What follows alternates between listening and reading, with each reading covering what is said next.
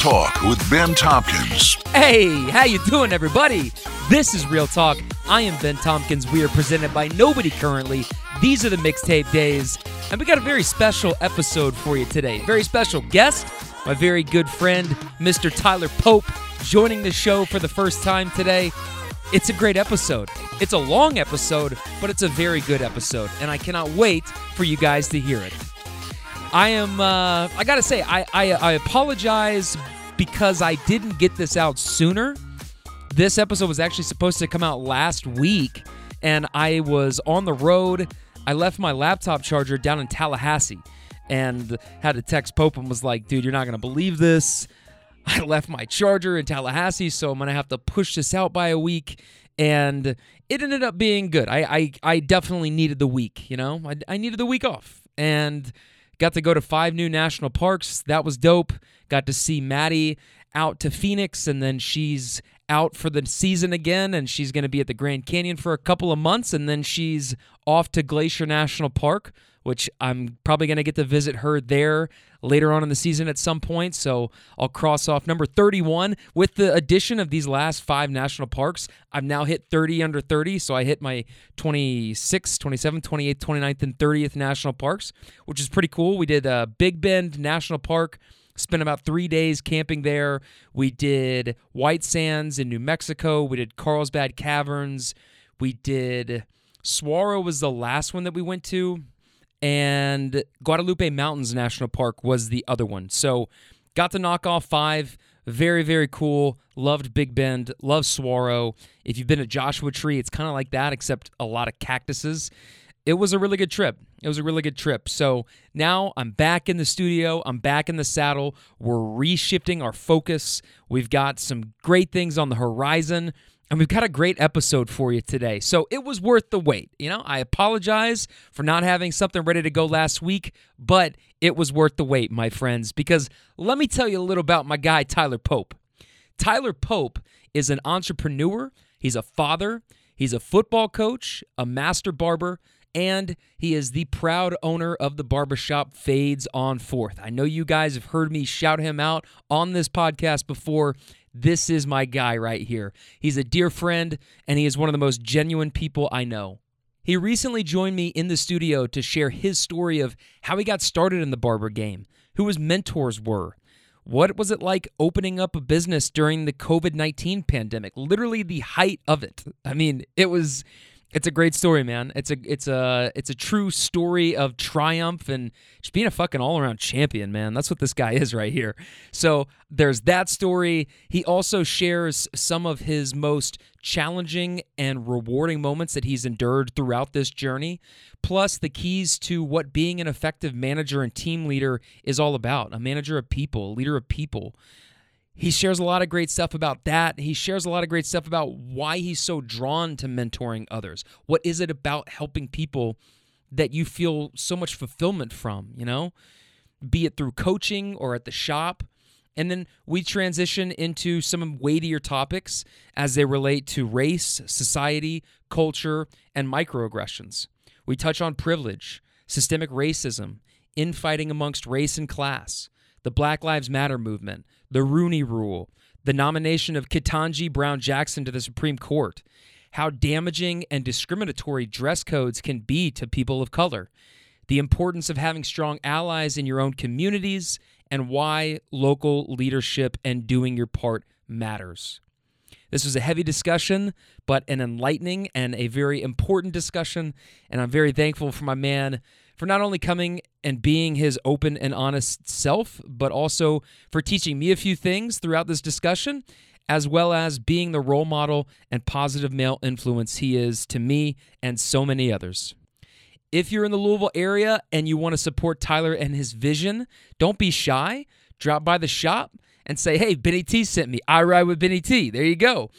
Or you can book an appointment using the Booksy app. Okay, Fades on 4th, 502. Check him out on Instagram. You can also follow Tyler at only1pope_ on Instagram.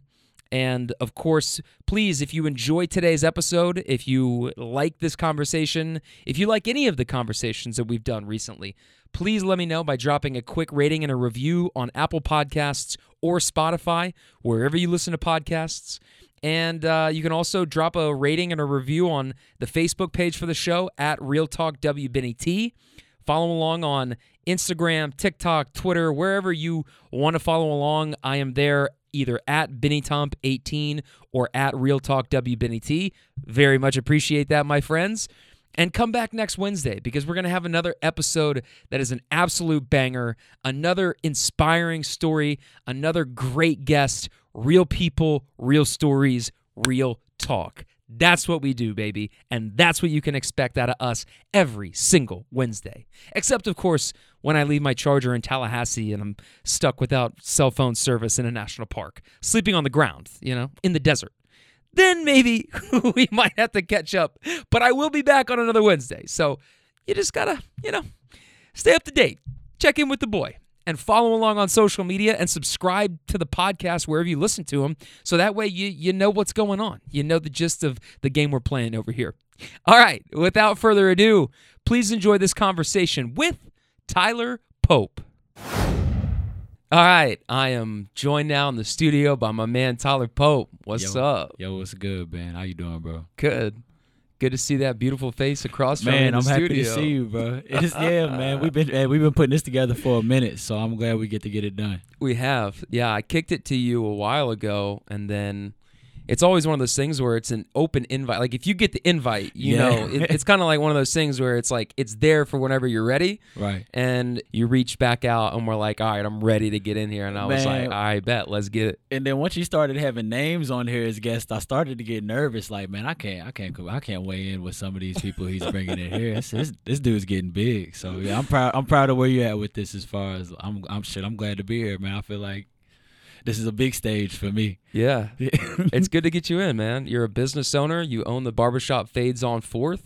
And I'm interested to get your entrepreneur journey and what you've learned about business and people and opening up a business. You opened it up right around the time that COVID was popping off too, right? Yeah, it was tough. It was actually mid-pandemic. Barbershops had just opened back up for maybe about legally 2 months when I had actually signed my lease for the barbershop. So it was tough, and it still is tough, but things are starting to get back rolling as far as just the industry goes overall. I mean, everybody kind of took a hit through that, but the barbering industry, us being deemed non-essential, really kind of weighed heavy on the industry because unless you were like working kind of renegade, there was no chance for you to make money for almost the majority of a year, which a lot of people couldn't handle because there is no benefits, there's no labor union.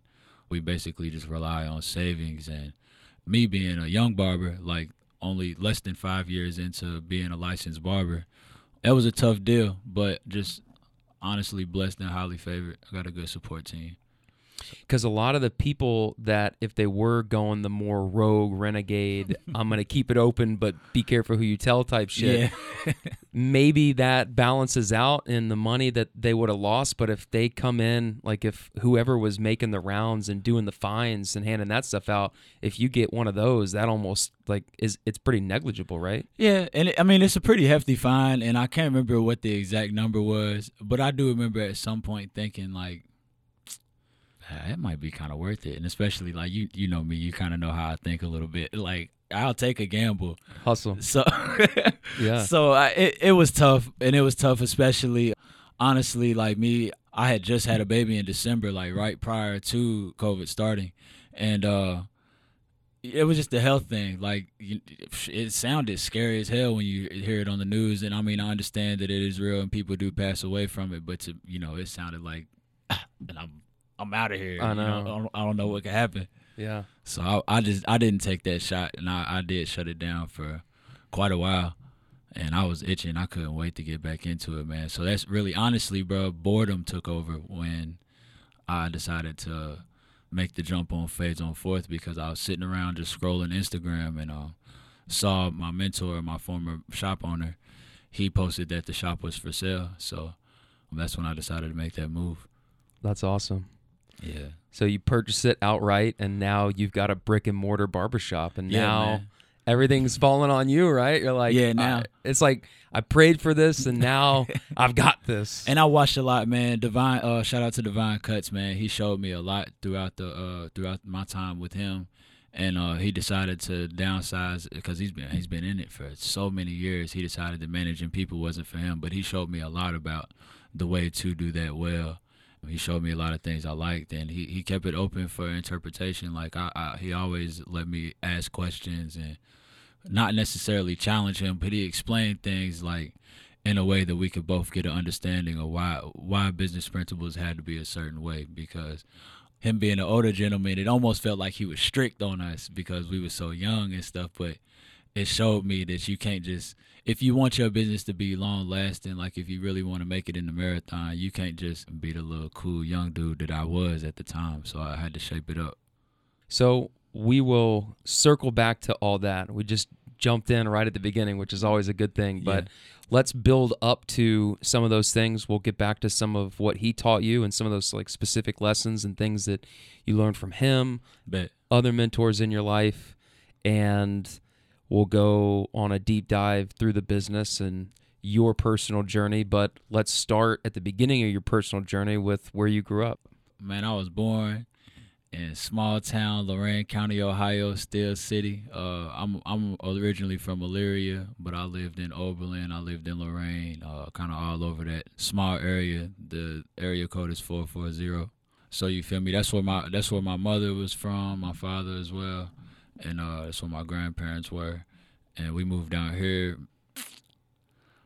almost like on some refugee stuff because like Ford had shut down. There was no more jobs. So our choices was, I want to say like Flat Rock, Michigan, someplace like that, or Louisville. My dad was like, shit, we ain't going nowhere cold. So we came down here, and man, we came down here. We didn't know what Derby was. We didn't know nothing about Cats cards. None of that shit, you feel me? And I'm this little bitty kid. I'm ready to start kindergarten or something.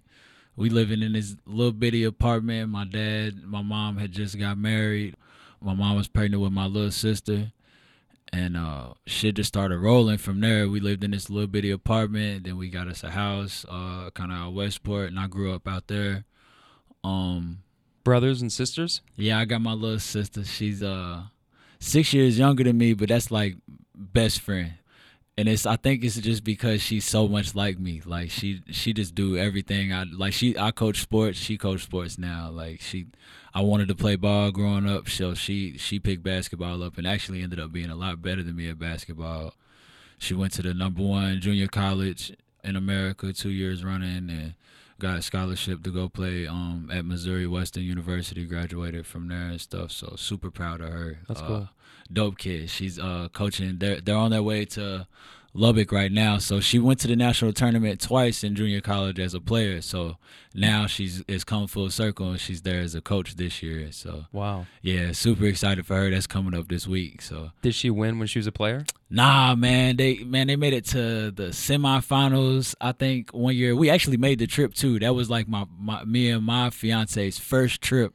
Like out of town, we went to Lubbock to go watch my sister play, and kind of random. Like our first like road trip was to Oklahoma City, and then we flew to Oklahoma City, and then we drove to Lubbock, Texas, which was a beast, but it was worth it. It was a dope experience. But yeah, just as far as growing up, man, we played sports. I was in football, basketball.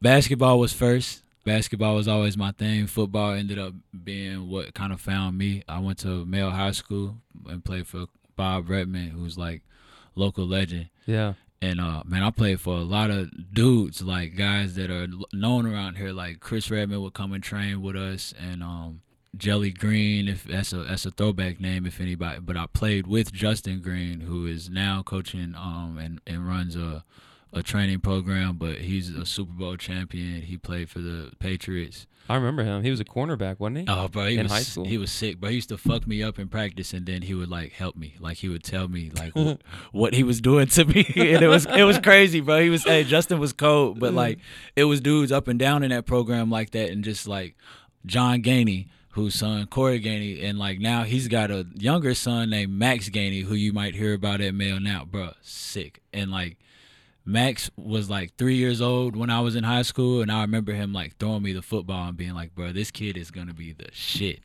And like he's a sophomore, just got an offer from like Purdue or something. Like, man, he's cold, bro. Damn. Like, look him up. He's really crazy. But gotta shout out Antonio Booker, who we've had on the show as yeah, well. Book. Bro, Book. I'll tell you a story about Book, man. Book, Doctor Antonio Booker. Yeah, man, this dude, if you were like a scrub at practice, would push you out of the way from the water. And it's crazy because this dude is a doctor now. Like, bro, if you was by the water cooler, he'd be like, "Hurry your ass up! You don't need no water." Like. He's like pushing sophomores and shit out the way, so it's great to see Book grow up and be who he is now. Cause like, bro, he was a motherfucker in high school for real, bro. Like, but he was tough on that field though, like super tough. He was another dude like JG would fuck me up in practice and tell me like, hey, look, you know what I'm saying, if you want to get better, this is what you need to do. Like, right. So it was like him and Stuart Brown. These guys are all like successful people around town. Like Stuart's an accountant. Kevin Glenn's an electrician. These are all guys that were older than me at Male, but going to Male High School is kind of like those people that are part of like the Trinities and the St. X and even you know, the school that wears red.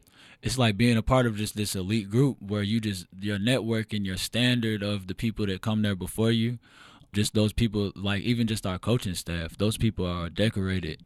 They're known from generation to generation, so you have expectations like going through that building. I think that is part of what built my personality almost more than my upbringing for real. Because my parents had standards for me, but when these academic standards that my parents held for me playing sports and stuff like that growing up, like, you know, they always said school first, that pushed me into a direction where I ended up around a network of people that allowed me an opportunity to see what it's like to grow for real. Like we was talking about Booker being that asshole in high school, like, bro, and college. Yeah, he was like in college too. Yeah, because that's where we initially met, was at Thomas More. He was a junior, I was a freshman, and he was still he was still, you know. But he's always in that leadership role though, bro. Yeah. I've always respected it. So, I love that guy. Man, he was. I mean, but that was something that we saw that made our program successful, because like our group went to a state championship, even though we fell short the 2 years prior. But those two classes before us really kind of showed us a winning way, and that it carried over into real life for real. Like Book's a doctor, like my whole class as well. Like we coach ball, we people's preachers. I'm a shop owner. Like it's a lot going on. John Giddens, he's one of the biggest trainers in the city as far as just like athletic training and body sculpting and stuff like that. He's decorated as a bodybuilder and stuff. So it's JG blew up. Yeah, he did, bro. Yeah. Oh yeah, because you went to UK with him. Yeah, man. Yeah. So you seen, bro. He's a musclehead now. Oh my god. Fucking Black Schwarzenegger over here. Or something. He's got Ronnie it going Coleman, on. Yeah. Oh, and then Kobe. Do you remember Kobe? Kobe was our roommate as well. So Kobe, he's in the real estate and stuff, man. But like, man, he's got beautiful property on the waterfront, man. Like it's dope, and he's transforming that. Jermaine Bibb's another guy I gotta link you up with, bro. Bibb is super dope, but he does like a lot of photography and stuff for U of L. And now he's got his instrument license on the pilot tip, so he's like just a step under being like a commercial pilot. And this is a kid right at Park Duval, Louisville. You feel me? So nice. But Male High School alumni as well. So I like it's funny you asked that about upbringing, because I always talk about like I split my life into two parts. There was that growing up where you come into like where probably like right before where you met me, like college, where like you call yourself grown up and you're coming into this like adult so per se, like, but not really, because like I got all my friends that I grew up with from the neighborhood I grew up out Westport, and I did grow up with them, but as far as like becoming a grown up, it was more so those people that I went to college with or like graduated high school with for real, that I started really making grown up decisions and like really kind of started trimming the fat. It's more so to say, like I don't want to talk negatively over people that I like came up with so young, but you grow up and grow apart from people at some point. I mean, Sure. And you're not always right on top of people, but it's just part of life, though. Yeah, and we've been going strong 10 plus years. So right about the time that we were at, like chronologically in your timeline, is right around that corner is when we first link up, because I was at Thomas More playing ball with Book and then transferred in, and you were at Lindsey Wilson College, transferred into UK. I think we might have come in the exact same semester, that spring 2012 semester. We were one semester and done at the small schools. Yeah, one season and then that was it. That's cool. I gave him my ride, man. It was cool. I hung it all out there on the field, bro. Yeah. It's over with, though. Hey, made it to that next level. Check that box off. Check that bitch out. We're going. Cool. I gave it a try, man. It was all right. Yeah.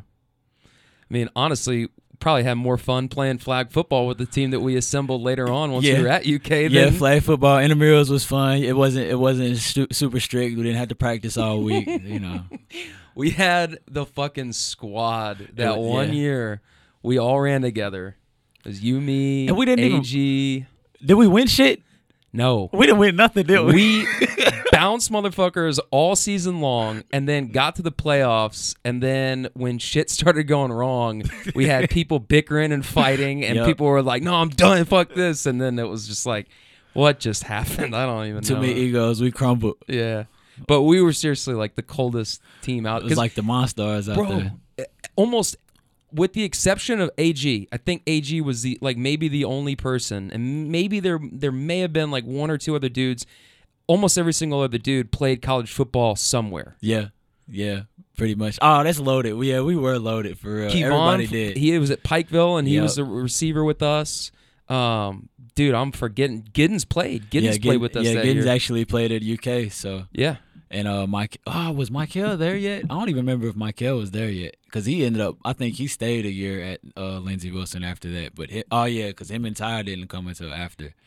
Bro, we brought a whole influx of people from Lindsey Wilson. It almost felt like we had plotted that shit out. Like, bro, we got to get out of there. We were a college team amongst frat boys and other people. I wish we had taken a picture of that team, because I think we have a team. I have a team photo of a flag football, but that was like my senior year, I think. I think when we played, we were juniors or sophomores. I feel like, yeah, we were sophomores, and we were in the A League, so it wasn't like we lost on some C-level shit or something. But yeah, that was fun. Bro, you had brought up how you had played competitively like flag football when you was in the Bay Area. Mm-hmm. Do you feel like West Coast football is different? There's probably more athletes. Like, I feel like just because there's more people. So I feel like just because there's more people, if you just grabbed, a handful of them, off the street, or we're like, hey, we're going to have this tournament, you probably just per person have a little bit more athleticism than some of the people, at least like where we're from. Okay. But the people that ran in those leagues, yeah, for sure. And I never have tried to play flag football here locally, which, not saying there's not talented dudes that could burn me in a race, or that I wouldn't moss on. Let's be real here, I'm gonna fuck them up, okay? But it's probably better because there's just more athletes, so there's just more opportunities for somebody to be cold as fuck. Bro, and it's so weird because now that I'm starting to travel with 7-on-7 and stuff like that, and with some of my like high school club kids, I'm seeing dudes from like Detroit. I didn't know Detroit played football, bro. Like, I'm seeing kids from Jersey, didn't know they played football like that out there. But like Georgia and stuff, of course, but you get out to these 7-on-7 tournaments, and not to say that Georgia teams don't go far in it, but you can tell that they're more built around like more physical tackle box football. So like their perimeter game isn't as strong as what I'm seeing from a lot of other places. And a lot of like football here locally, as far as the successful kids, is being built off of speed, and like you find the speed out there on the perimeter with the receivers and stuff. So it's kind of cool because I think Louisville has an opportunity to start putting a lot more prospects out there. Like you see in Rondell Moore, and honestly, bro, you go back, James Quick was an NFL prospect. He's like 2 yards and like a couple bad decisions from being an NFL dude. Like let's not lie about it. Like But that I think that kind of started an era of like, oh shit, we're about to see like elite receivers coming out of here for real. So there's a kid named Vinny Anthony coming out of Male. He's going to Wisconsin this year, bro, and I think that's the name to really look out for. But like Isaiah Cummings, he's at UK. He was a Male guy, wasn't he? Yep, and he was making noise in the SEC, but he looked like an NFL player at his junior year, bro. Like size wise, you could kind of see it sometimes, bro. Like especially the longer you sit around ball, you can see a kid and you like, man, shit, he size alone, he got it for real. But he's got the skill as well. It's kind of like we was talking about like how athletic kids are. I got a kid right now, I coach at Fairdale, bro, Jay Sean Shannon. The way he tracks the ball downfield, you can't coach. Like it's so easy. You could throw the ball 50 yards and he could be just facing backwards and he'll find it. And he actually came from Western, so we coached against him a couple years ago, and I still got this highlight in my phone, bro. I swear it was just like that Devontae Parker catch over Marcus Helm. Yeah. Bro, kneecaps up on the shoulder pads, like bro, he had to jump 40 inches in the air with his pads on and came down on his feet holding the ball in the air. It was sick. But like I'm excited about the opportunity to coach Jay Sean this year, man. I think he's gonna have a special year. He's got an EKU offer. I think he'll get a couple more before the year is over with. Yeah, as we were starting to get into the football part of this, I wanted to make sure that we plugged up. So you're a coach at Fairdale High School. How long you been doing that? So this will be my third season here at Fairdale. I started out as the receivers coach. Last year I transitioned over to running backs as I'm trying to grow into being a play caller. So towards the end of the season, I kind of grew into an assistant offensive coordinator role. And this year, I don't have a position necessarily, so that is my real label. Is I just kind of help game plan. Nice. Kind of like, I don't want to say quality control, but I make sure every group is on one accord so that we can execute game plan. And I do scout offense, stuff like that. Yeah. So are you thinking that you want to continue coaching and have that lead somewhere too? Man, I just love competing. Like I love football. And like we was talking about, I'm washed, man. Like I can't strap cleats on. I probably couldn't take a tackle now, but it's my passion for the game. And I mean, shit, you went to college with me. I'm not that great of a student, so I couldn't do the college thing to where I could be a teacher. So I think this is my way to reach back and give to kids. This is like not necessarily charity or community service, but, I do care about the younger generation. So I understand what the game of football did for me. It kept me out of a lot of trouble, kept me from making a lot of stupid decisions in life. And it taught me I had a dad growing up, but like it taught me respect for just every man. Like, we kind of all bleed the same. We all bleed together. I just respect every man's hard work and dedication that they put in. A lot of that I saw around the football field, for real. Yeah. So, I think it's kind of important to get your kids around the game of football, even if it's not really their thing. Let them try it out, because there's a lot of lessons in life to be learned from it, just through adversity and, just toughness. And, even if that's not your kid's personality, it's just, like I said, it's a lot to be learned from it, just life-wise. Now, we're both from the old school in this sense, but I think it toughens them up a little bit. We talk about life lessons like, you'd say it toughens it up, bro, but I'm an offense dude now, but this shit is touch now. Like, ain't no crackbacks, ain't no shoot, there's no blindside blocking at all. Like, you have to lead with your hands now. There's no chop blocking. So, like, I just mean from a sense of, you're going to strap up pads in the fucking Kentucky heat. You're going to go through the summer. You're going to get to the season. You're going to go through the practices. Like if you just had to show up and run games, that'd be fine. Oh, sweet. The fact that you got to do 5 days or, however many days of practice and pads and people shit. Don't know how hot it gets here, bro. Like, we have those days where they're like, all right, cool, you got to take this shit off. Like, it's too hot. But, man, see, and even just that part of it, the camaraderie, like you saying how hot it is in the summertime and, like, going through that. Bro, it's like 2 days, chilling with your homies on the side of like it's finding any spot of shade and smashing some watermelon. It's just whatever it is. Like I just love the camaraderie of being around the game for real, bro. Like it's no real experience like it is no real experience like hearing that buzz of the lights on a Friday night. Like it's just something. I think it's an adrenaline rush I probably could never give up. You feel me? Like I love to coach college football and all that stuff, but I think that most people don't really. That's not a reality that a lot of people get to achieve for real. So I think that I can make a bigger community difference with high school kids, because you can't really cut a high school kid for real. Like I got kids on my team that I know ain't got a shot in hell worth of being no star, but they come every day. You know what I'm saying? So like, and I understand what that shit's about. Like, it might be better here than at home. You feel me? So yeah, I take all of that into account, and I coach whoever come in front of me for real. Well, and they also might be getting something with that time with you that they're not getting other place, whether it's a big brother or it's a dad or just some kind of a positive male influence on their life. Like, for some people, they don't really have a lot of that where they're from. And to get to spend time around somebody like you, who I'd say since I've known you and we got done with school, have definitely chilled the fuck out, had kids, become a dad, started a business, started coaching. Now you're over here talking about the youth and everything. And so it's totally changed from back when we were just a couple of knuckleheads running around. Was the youth. We were the youth. We needed somebody like us or something for real.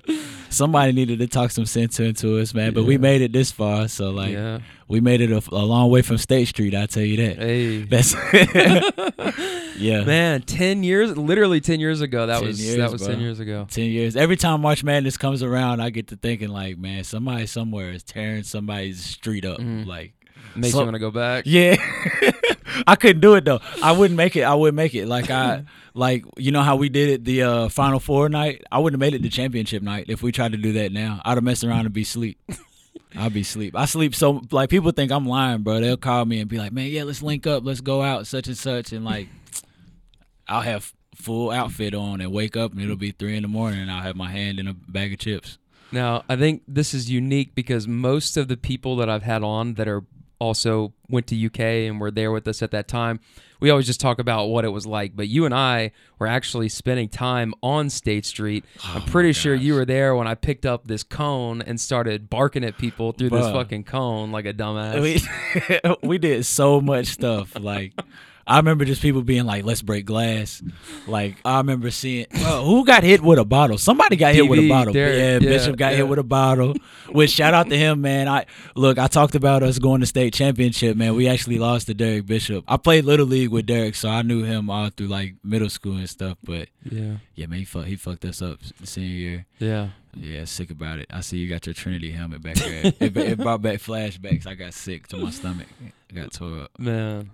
Yeah, I wonder who would have said, let's break glass. Man, it must take a sicko to I ain't going to say, look, man, hey, I don't even know if we cleared statute of limitations yet, so I'm not going to say who said, let's break glass, but. It was me. Yeah. Okay. Okay. That shit was turned, though. It sounded like such a good idea, too. I was like, yeah, let's do that shit, man. It still let's is. do it. If you want to go up there later, we can.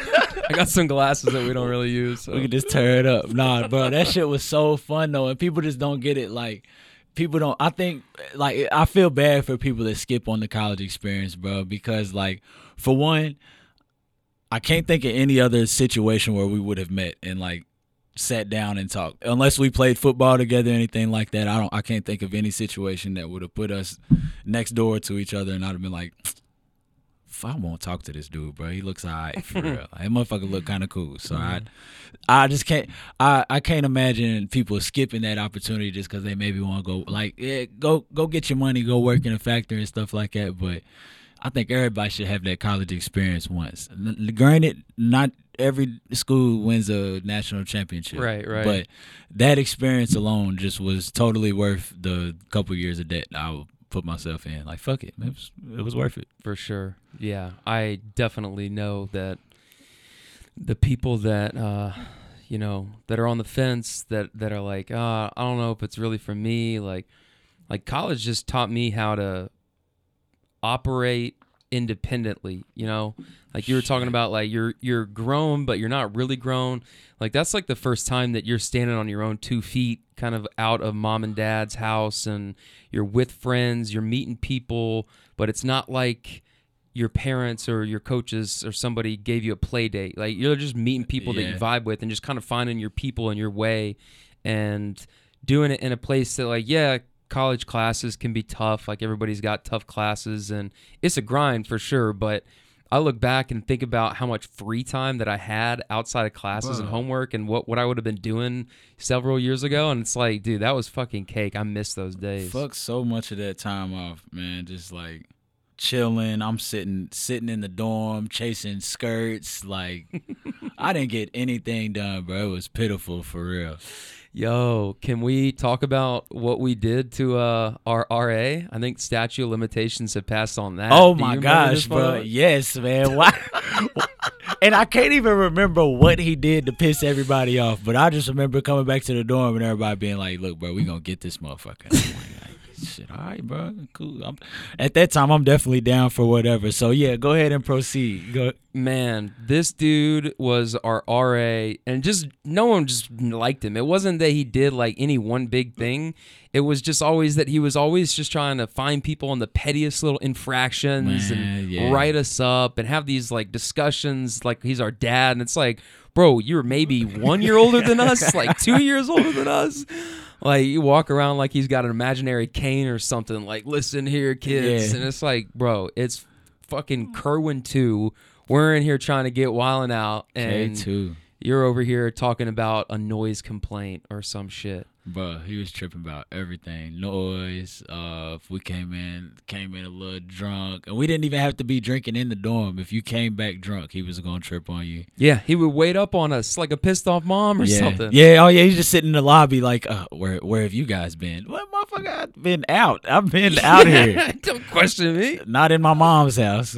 So at the beginning of the semester, real quickly, we'll hit the story. At the beginning of the semester, I had bought milk, had this milk that was sitting in the mini fridge. And, you know, milk will go bad, but if you don't, like, you know, you can just let it sit in there. And as long as you don't open it, you don't know like that it's severely rotten. Yeah, you know what I mean? So that thing was sitting in the semester, the entire semester, from like January when we moved in up until this last week of finals. And it had gotten so disgusting. By the time we pulled this thing out, now we're thinking, we're going to pour this old-ass milk out on the carpet in front of his dorm room and get him back. And then there was an accumulation of things like we poured some Frank's hot sauce in it. I poured some like pouches and dip spit in it. Yes, that was what did it for me right there. I said, oh, these guys are on another level right here. These dudes are out of here. We filled this thing up with the most disgusting shit, and we poured it out, and no lie, it had the entire, like, as soon as we lived on the second floor. As soon as you walked in the first door, you could smell it coming down the hallways, all up and down. It was disgusting. It was disgusting. Bro, I miss K2. I miss the whole Kerwin, like that Kerwin blending section for real, man. That's the good memories right there. And that whole section is erased over there. I know. There's nothing there anymore. I miss K-Lair. Like, bro, buffalo chicken sandwich from K-Lair was the best. Mm-hmm. I like the beef wraps from Ovid. What else did they have? It wasn't nothing good in Commons. That shit was all nasty, but that was a good time, man. Yeah, we spent that freshman year together, and then ever since then, we just stayed connected, stayed friends. They've been locked in. Yeah. Did you graduate from UK or did you leave from UK? Yeah. You graduated from UK? Yeah, 15. Yeah, that's dope. You? No.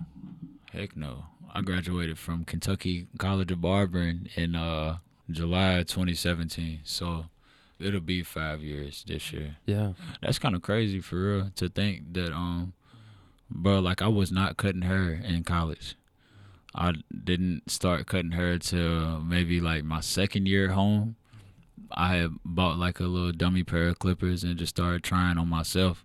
And I was living in Park Duval. I worked at Teleperformance, and I used to take VTO every day, like because they didn't have enough money to pay all the employees that they had, so they used to come down. and they'd be like, does anybody want to take VTO, which is voluntary time off?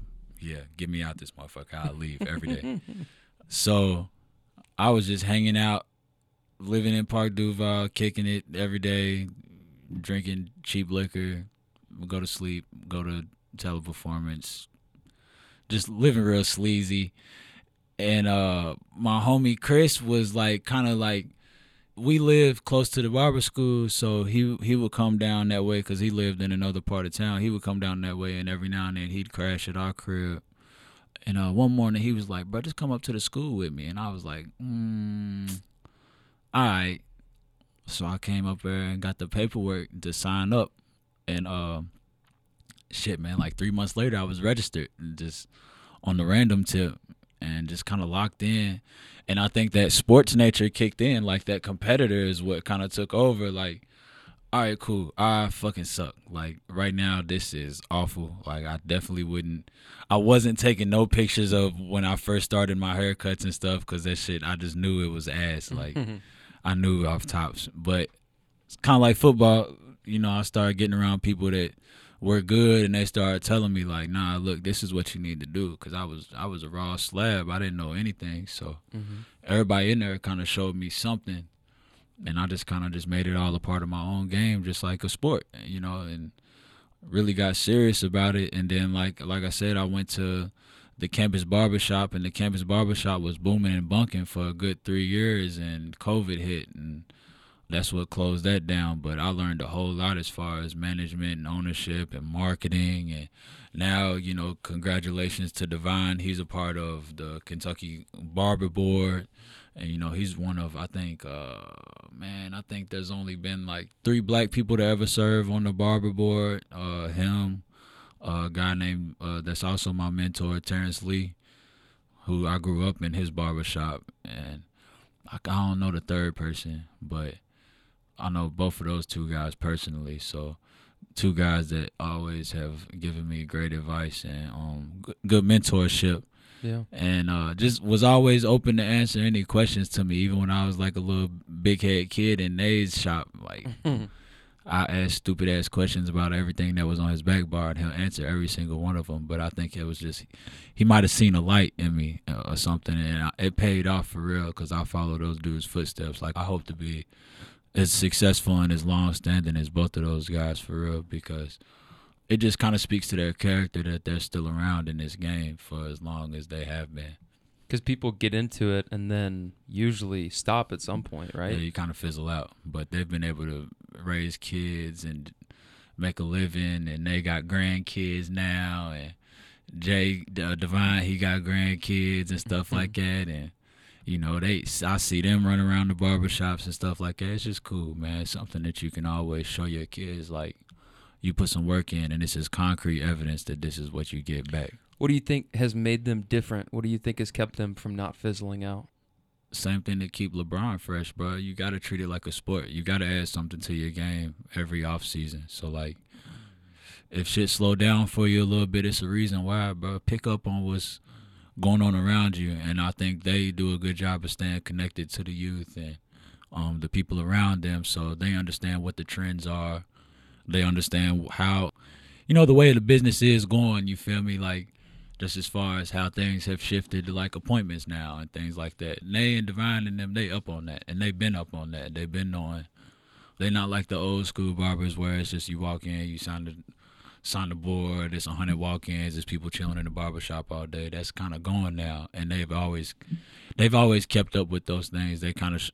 They've been showing me that wasn't the way the game was gonna stay. So, like, just being an innovator, and also just being flexible, being willing to change, just staying fresh. Like, if this thing is all about your look and staying fresh, then you should be able to keep up with your thing. You feel me? Like, you should be able to keep up with your market. And you shared this with me before, but I want to come back to this just so people understand where you're coming from, kind of your origin story. You had told me that you grew up in some barbershops, and the reason that you wanted to start your barbershop was to create that place in your own community that you had growing up. Yeah. I was a young kid, and even when I was done getting my haircut and stuff like that, I had a cousin that worked in the shop, and then like I mentioned Nate earlier, those guys just kind of always looked out for me, and they would like my cousin just being a young dude and being just not too much older than me, he would do little cool stuff like show me his money and flex and tell me like, yeah, this is what I made from cutting today, and you know, like, yeah, go to school and stuff, but this is what you need to do and all that. Like, he was kind of letting me know early that this is an opportunity for you too. Like, this is a way out here, but I never really listened to it, honestly. Like, I never really took it into account until I think like I ran into him. I came and got my hair cut by him on a break from UK. And I think that was probably what really spawned the thought, like the first ever real thought of me going to barber school was my cousin saying that. So like me growing up and then always seeing that, and then him kind of just keep on pressing that button, like keep on planting that seed.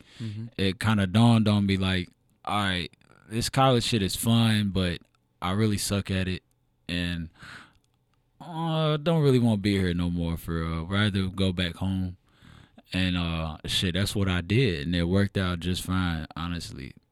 Like, I should have probably listened to that young, because I got this saying that people kind of are who they are from the beginning. And I think that my curiosity in the barbershops and like my curiosity in haircuts and seeing that cash flow business young, and just my fascination with it so young, that was me telling myself from the beginning that's where I was supposed to be. But I just never listened to it. But I think, just for example, if you a kid that like was good at stacking your change up when you was a kid, you probably gonna be that old dude that got buku big water jugs in his house full of change. You know what I'm saying? It never goes away. Like, if you just a motherfucker that just, if I give you $100, you gonna spend $101. You just always gonna be that dude that, shit, if you make 1,000, you gonna spend 1,100. Like, it's just who you are for real. Yeah. But you know, I think that was something that was kind of like destiny, honestly, because I was always obsessed with.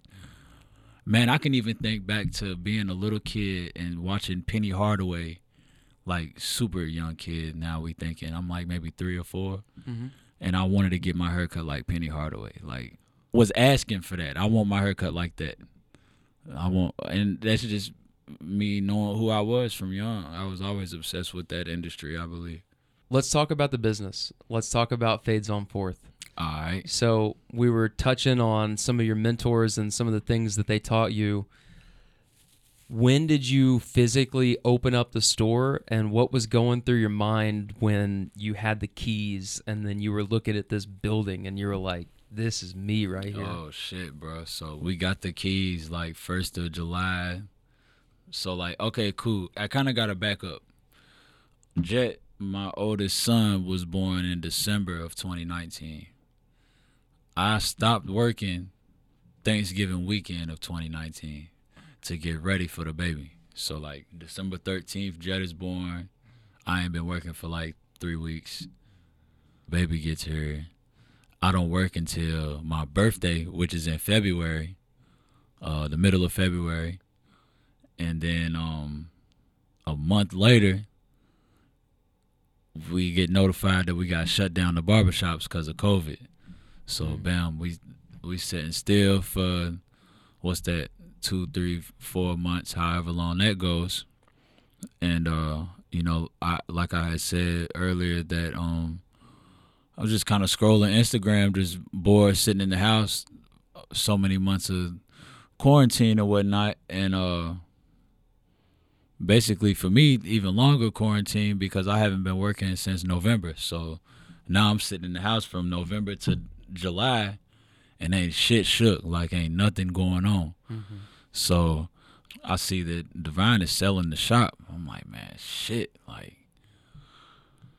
I'm down to my last little bit of money in my savings, because you feel me, at first that quarantine shit was like spring break. You know, you go buy you a bottle every day and turn up and kick it, but you know, 1 week turned into 2, and 2 turned into 3, and then 3 turned into 4. It was like, oh shit, we really in this. Like, this ain't going away. This is really a thing for real. So I got bored, bro. Like, I just didn't really know what I was doing with my time. It almost felt like that that after college period again. Like, oh, I don't know where I'm going, bro. And now I'm looking at a new baby, my daughter, who was at the time like 4 or 5, like about to be 5.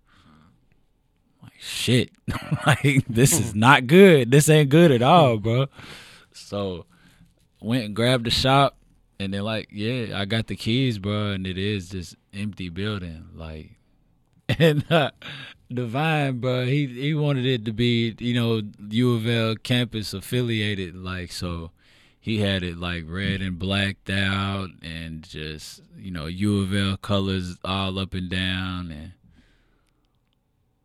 I couldn't take it, bro. I love Louisville, but I'm not a U of L fan, so bam, I hit it with the paint and freshened it up a little bit, hit it with my own little touch, and I'm not really like artsy guy, like decorations and stuff ain't really my thing. So like I had a small vision about what I wanted as far as like functionality. Mm-hmm.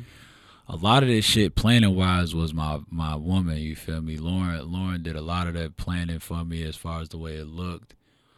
My friend Red, you can follow her on Instagram. Her name is rosewood.lane. She did the artwork for me as far as the mural. So, like, I have a skyline, like a running mural across the top of the shop, and it's probably, like, my favorite part of the shop, bro. It's octopus arms. It's the skyline, and it's a lot of, like, rainbow colors, and it's trippy, bro. And and on the other side, it says, be your own boss.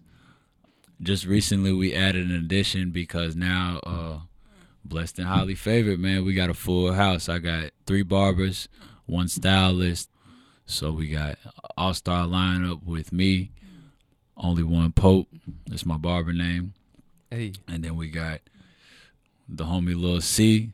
You can follow him on Instagram at Will Crow's Lens. He's into videography and screenwriting and stuff like that. So his page doubles as that. And then we got Tigo from the future. You got Jay the Barber. Jay, I believe his name on Instagram has 2 underscores.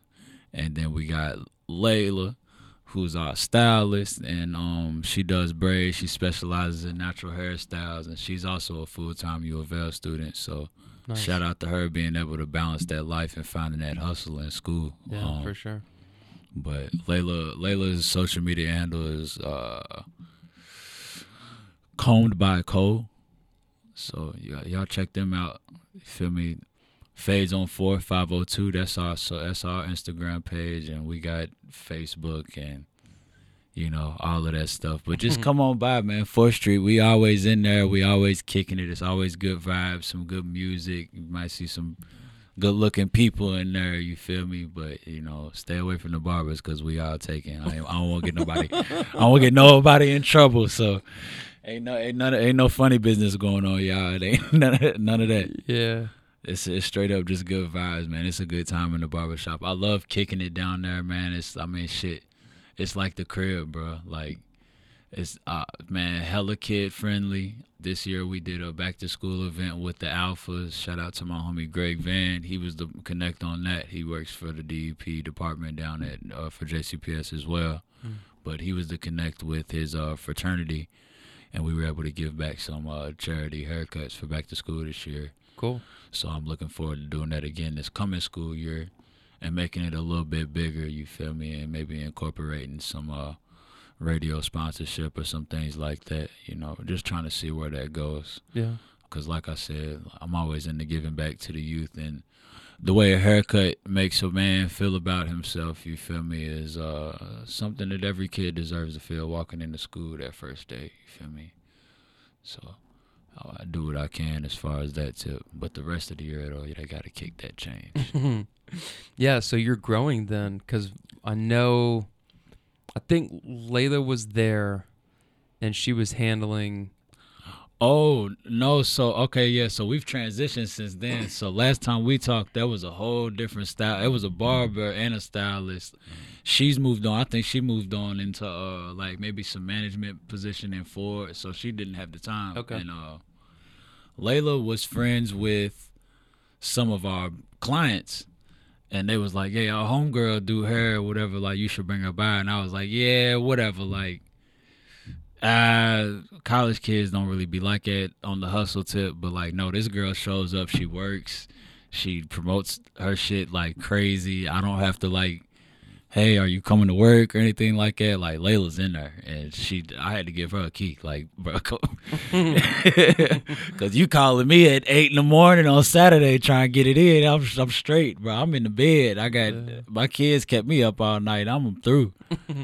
I'm not coming early in the morning. I can't no more. I be trying to some days, but boy, that's a beast, for real. I've never been about the early mornings, but I mean, yeah, honestly, the shop is growing a ton. I'm going into my this year will be my 3rd year in ownership. I mean, shit, bro. I heard a lot of people in their first business don't make it past the first year. So, like, blessings, bro. Like, yeah, I just wanted to keep rolling. I just wanted to keep rolling, just trying to stay focused, keep trying to make good decisions, just as far as marketing and just, putting that image out there, because word of mouth is huge in our industry. So I never want anybody to say anything bad about myself or the shop, man. And being in ownership, you got to recognize that just when you're out in public and stuff. Like, you represent a whole brand of people. Like, when I step out, not only do I represent myself and my family, but I represent the families of the people who shop that I own, you know what I'm saying? So I don't ever want to go out there and do anything damaging to Chris's reputation and his family, or, you feel me, Tigo's reputation and his family, because those guys do a lot for my family. So it's just that team, treat it like a sport environment, for real. Like, all right, cool, owner, coach, and quarterback, that's fine, but I'm nothing without star receiver, star left tackle, you feel me? Like, we all got that role, and we all got to fulfill it. What do you think has been the most challenging part? Managing people, bro. Like, you don't want to micromanage folks. And, like, in our industry, we're all independent contractors and stuff like that. So, in essence, we are our own boss. Like, so me being so young and having these personal relationships with these guys, and then having to kind of balance that, like, big bro, manager, friend, managing all of that person in one, you know what I'm saying? Like, without feeling like I'm, like, trying to push these dudes around or tell them how to live, but also trying to get people to understand your vision, and, like, trying to accept that, this thing doesn't grow if you remain stagnant. Like, so having to push other people while still maintaining your own, level of basically, like, aggression towards your day-to-day hustle, for real. Like, that kind of chips away sometimes. Like, so I find myself, like, really emphasizing rest time. Like, you really can't, like, first, bro, when I first started this shit, I'm trying to spend, like, 60 hours a week in the shop, and I'm trying to really, like, be super diligent about, like, how the shop is run and all that shit. But, like, after a while, bro, you kind of set your vibe. People know you. People know who you are and how you are. And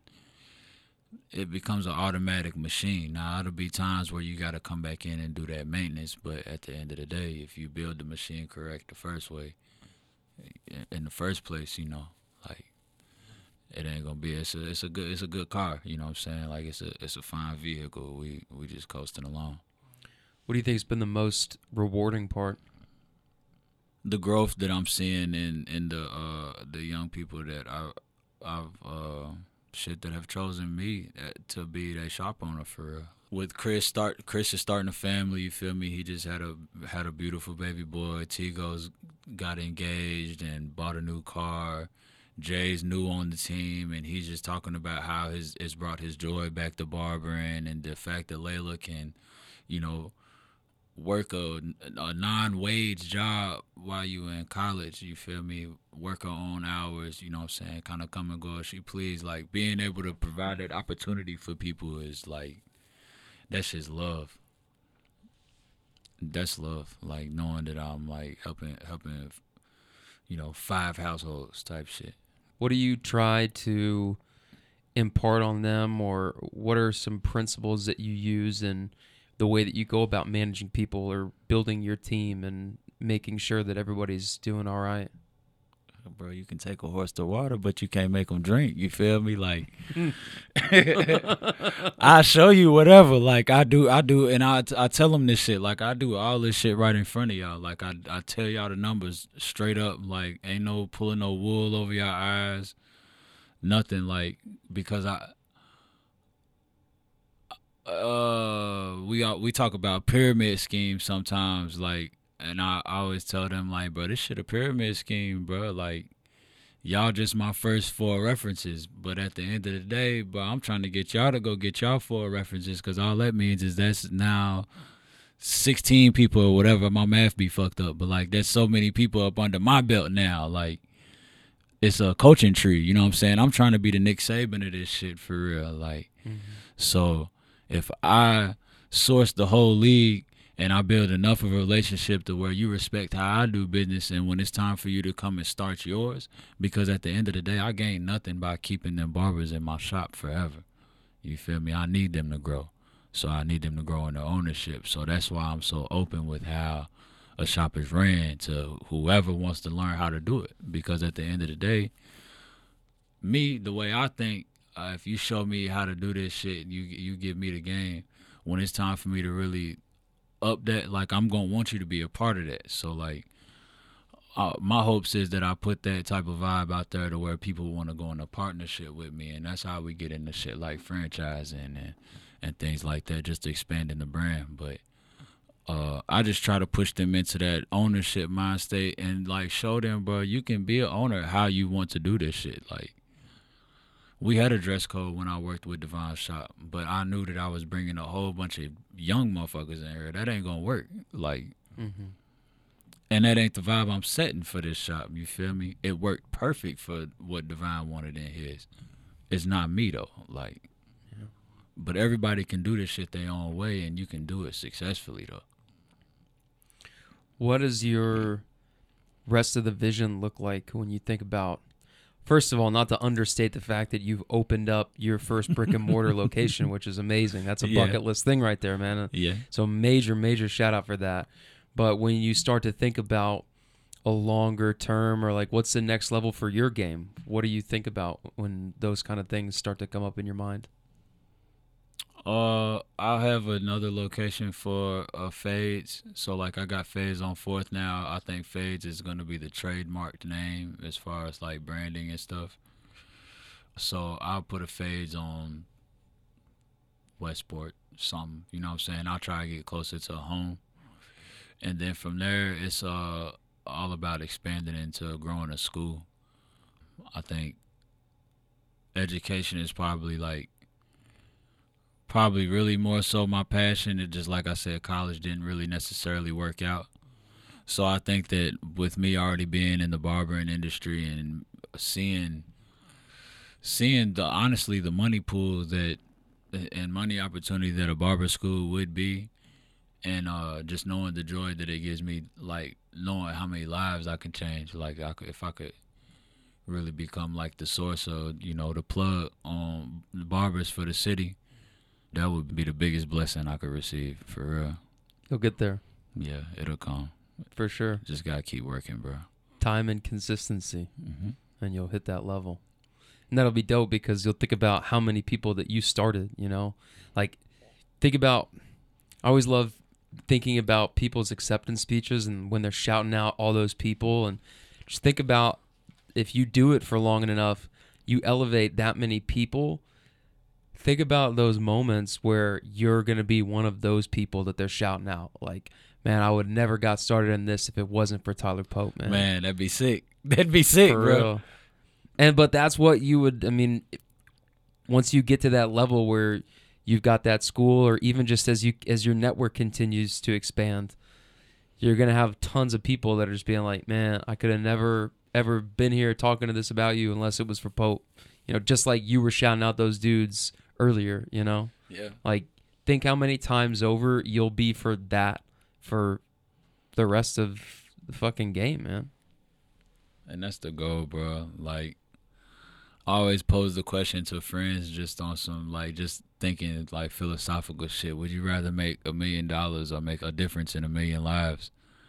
And, like, concrete level, yeah, shit, give me the $1 million, bro, because I could probably change enough lives and be happy. Yeah, cool. But if I make a difference in 1 million people's lives, there's no telling what the financial return on that is, bro. Like, hopefully that somebody pays off in that. Yeah. Like, but if you change 1 million people's lives for positive, like for the better, bro, that could go so far. Like, just even as far as like, man, shit, bro, your kids might have to pay for a meal ever again in life in some city somewhere, like, because you done looked out for somebody down the line. Like, ain't no telling. Like, Right. That shit could go a long way for real, bro. So like, I try to just make a person smile a day. You know what I'm saying? Like, if I could change one life every day, I think that'd be way better than me ever hitting like a financial mark and all that. Which 5 years ago I wouldn't think or say anything like it, bro. But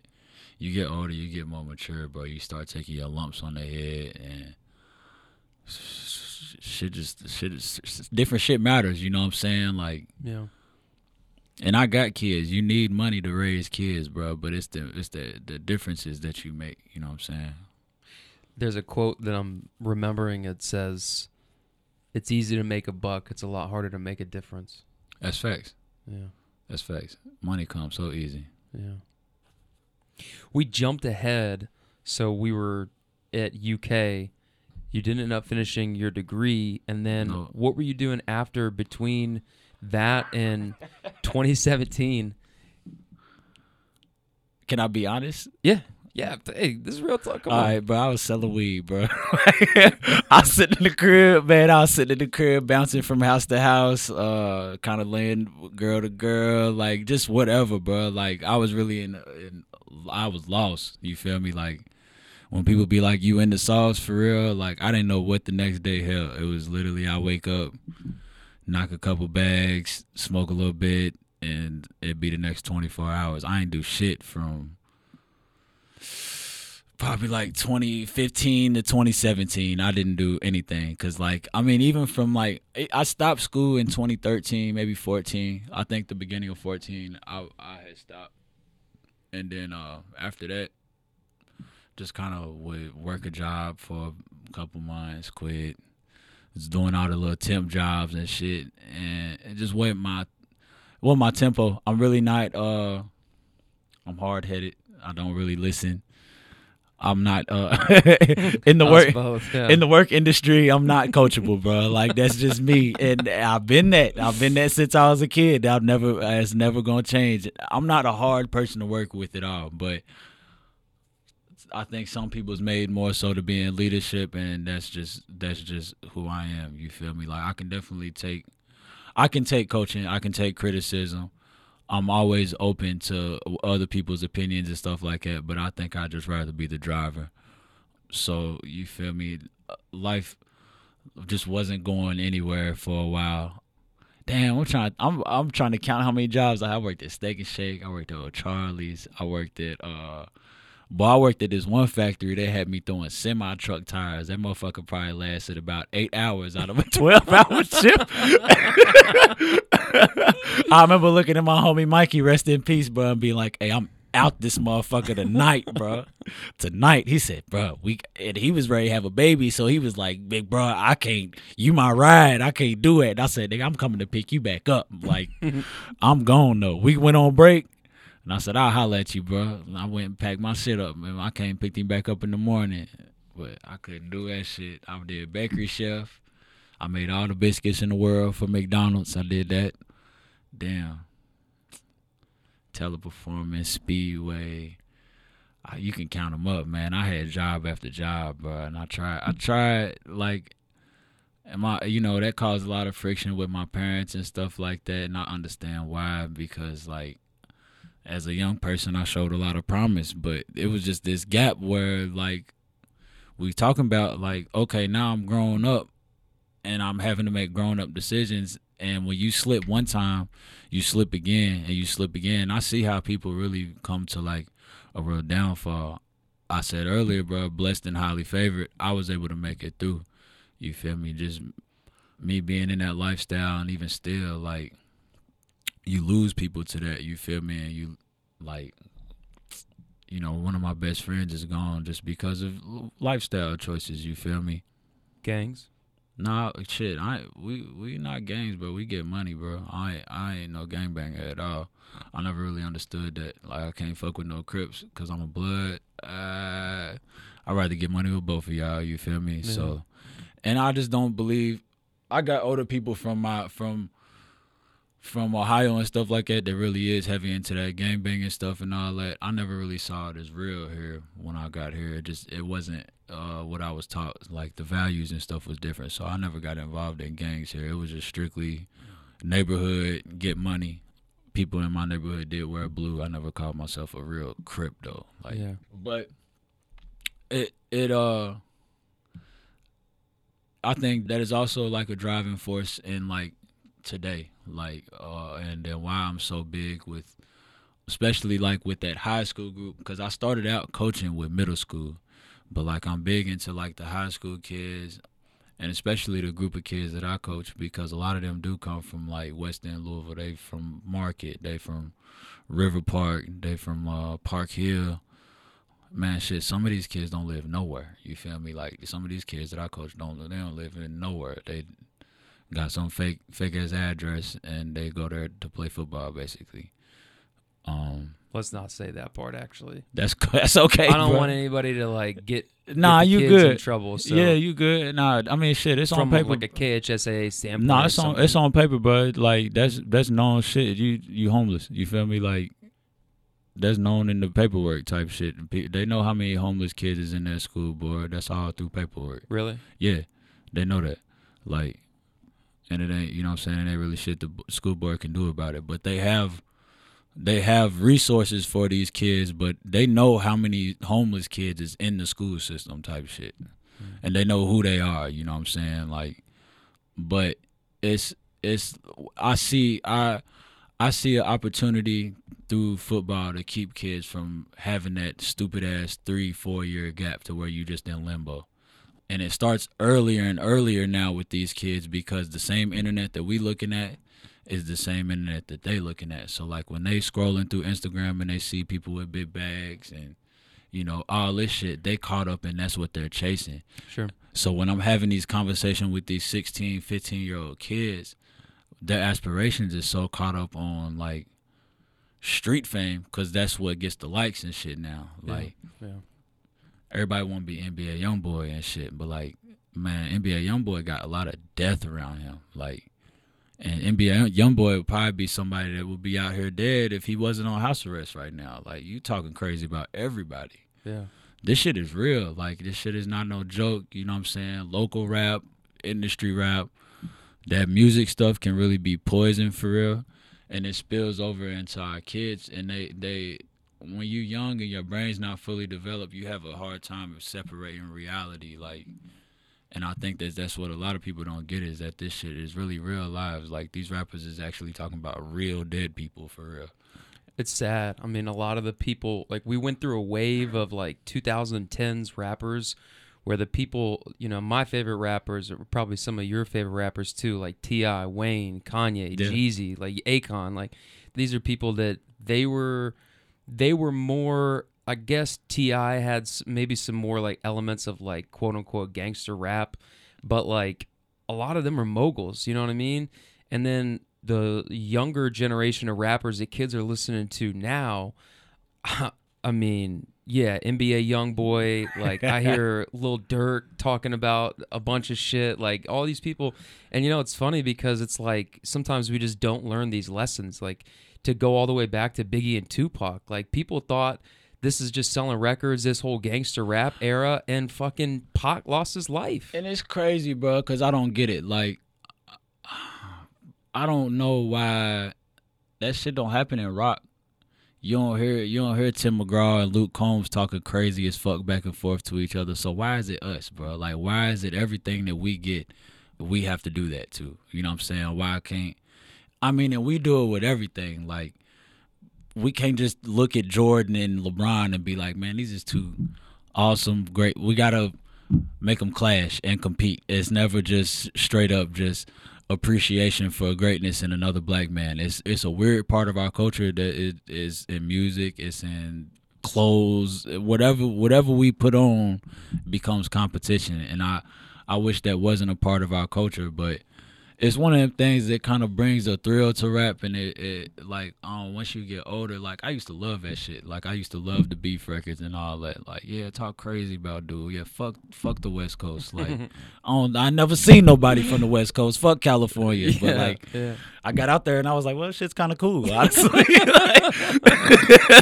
This shit's nice. I actually like these people. They seem kind of nice for real. I like the West Coast, so I don't know what none of that shit's about, bro. Like, flexing. It's silly, man. It's silly, bro. Like, it's flexing, but some people really is like that though. Like, you really, and you gonna talk that shit, and you gonna come across that dude that's really like that, and like, you know, the kids like King Von, bro. But that's unfortunate. You was fighting, you was putting your hands on people, and you came across somebody that was really like that. Like. Fair or not, bro, we fighting. There ain't really no fair to it now at this point. You done chose to live this outlaw life. Now live that outlaw fate. Yeah, exactly. Lessons gonna be learned. A lot of times people don't want to put their hands up. They reach for that gun. That's a final decision, you know? It's unfortunate that was on camera though. Like, that's something that again, that kids is looking at the same internet as us. So, you know what I'm saying? To me, like, damn, another black man shot. But like, these kids is looking up to King Von and shit like that, and they just seen that man slain in the street. You know what I'm saying? Like, it destroys value of life the way we just openly display murders online. You feel me? Like, my friend Brittany, she does a lot in the community as far as activism and stuff like that. And a long time ago, she told me, like, Tyler, stop watching them police videos and stuff like that. Like, it does something to your psyche. And I after a while, I learned that it really do. Like, man, that should have fucked my day up. Like, if I wake up in the morning and the first thing I see is, like, Philando Castile, like, stuff like that is sick, bro. Like, but you become desensitized to it to a point where you just don't say shit about it no more. And that's sad. Like, that's really sad that we've got to that point for real. But it's not just about police killings and none of that. Like, we doing it to each other and we watching it online and people ain't giving a fuck about it. But somebody got to at least tell your kids, like, man, at least tell your kids, like, the kids that you raising, the kids that's around you, like, hey, bro, you know what I'm saying? That's somebody's people's on the ground, bro. And you posting a picture, like, yeah, that's sick. Yeah, I think we are really desensitized to it, not only just online, but then we desensitized to a lot of shit. We desensitized to porn. Like, yeah, can you open Twitter in public right now? Are you? Dude, honestly, you talk about like bad for your psyche. I have stopped logging, like, I've stopped pulling Twitter up and sourcing it because there's always somebody's getting canceled, somebody's pissed off. A great thing will happen, and somehow, some way, some asshole will find a way to be like, well, what about this? And it's just like, and I love Twitter, but it just shows you such a negative light of people for real. That's man. it. It's all negative, and the stuff that's positive doesn't always break through. Like, every once in a while, you see that thing that's got a bunch of retweets or something, and it's a cool video or something like that. But by and large, it's just a bunch of miserable people complaining. Yeah. It's too much, man. No, I like the visual stuff. I like TikTok. I like Instagram. Not saying that there's not miserable people on there too, but something about Twitter, man. And I used to love Twitter, but now I hate it. And see, we was talking about Instagram earlier in the barbershop. And it was weird because it was actually a girl that brought it up, but she was like, man, I can't figure out how to get, like, all this ass and titties off my timeline. And I was like, what? And she was like, I follow, like, Jada and like, Ari, who were, like, rappers' girlfriends and stuff like that. And yeah, they got fake butts and all that, but that in turn turns to all the other little Instagram models or whatever they call them. And you feel me? Now your whole timeline is filled up with these, like, fake bodies, which, okay, for me, like I get it from a guy's standpoint. We looking at all these fake bodies, and maybe you start getting to thinking that that's what women is supposed to look like. But me, I know damn well that like if you put a baby in a girl, shit, motherfucker ain't gonna bounce back like that on the internet. Right. What you looking at? Right. But for a woman, I never thought about what it do to their mindset, and like hearing the actual woman's perspective on them looking at fake bodies all day really blew my mind, because she was like, now we think that's what our bodies are supposed to look like. So we're in the gym and we're trying to achieve this body that is enhanced. And it's just, bro, it's crazy because like we're living in it. We're in the metaverse, like in real time. We're in this like alternate universe, and it's kind of wild to me, bro. Like, yeah, whatever. I'll take the OG tag now, bro. Like, yeah. In that sense, yeah, because like only OGs know that like a real woman's body probably has some stretch marks, especially if she's had a baby. Give me a tiger real stripes. titty sag. Let's be real about it. You know what I mean? Give me like, that. It's not all silicone and fake smiles and injections, and it creates that false sense of what beautiful should look like. And I want to jump back too, because so there's like a bunch of different places I want to jump back to that we've just been rolling though. Earlier you talked about somebody making a comment about your sister's hair. Oh yeah. And this has been something that I've been reading, following along, because recently I've seen some of my friends and some things that have gone viral talking about what it means to be quote unquote professional, but doing it through the lens of being black in terms of hair. And as a barber, you're seeing a lot of, I mean, you know, that's your business, right? Now you've got your locks that have grown out. Yeah. Flowing beautiful, by the way. Thank you. Appreciate it. But, yeah, I mean, I've talked to a lot of black women who are leaning more into their more natural looks, right? Whether that, you know, however they're deciding to style their hair, but just, and the fight that I think some black people are facing when it's like, I am professional, you know, just because my hair might be this or something, like, it doesn't make me unprofessional, because that really means like not white, you know what I mean? Exactly. It's the microaggressions, it's the what they call it, the verbiage, or just how they term it, man. Like, for years, and me going through traditional school programs and stuff like that, there's always this language in the dress code about like, your hair can't be longer than 2 inches. Now, are we talking 2 inches vertical? Or are we talking 2 inches flopping over your ears? Because my hair don't fall this way. So my hair standing up might be a distraction to you because you've never seen hair that stands up vertical. But it's all about education. You know what I'm saying? Like, I had middle school teachers stick rulers in my afro. Man, it might be time for a haircut. But the skaters got they shit over top of their eyebrows. That's 2 inches. I know it is. You know what I'm saying? Like, I never knew that these microaggressions came with the whole, we can't have braids, we can't have locks. You know what I'm saying? Like, I was almost brainwashed by going through that system because I never saw anything wrong with the way they were terming it. But naturally, if my hair grows out, if I don't pick it or comb it through, if I was just to even just wash it and let it be, my hair is freeform gonna become dreadlocks, what they would call. That's why. And then, like, people have to also understand that even just the term dreadlock is a microaggression. You feel me? It developed from the term, like, a lot of people would say the history of the term dreadlock comes from ancestors getting off the ships and, you know, Europeans seeing their hair and being like, that looks dreadful. But it's the dreadlock, your locks, you feel me? Your hair is small history of the word shit, you feel me? So I choose not to call them dreadlocks or to call them dreads. They're just locks, because naturally this is what my hair is gonna do.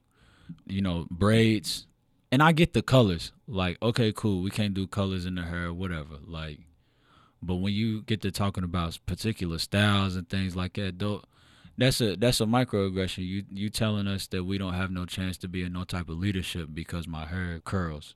Or, you feel me, gravity, my hair defies gravity. Like, sure, that's some hating shit on the low, bro. Yeah, like, well, it's really okay. At the bottom line of that is just that it's not okay to be you.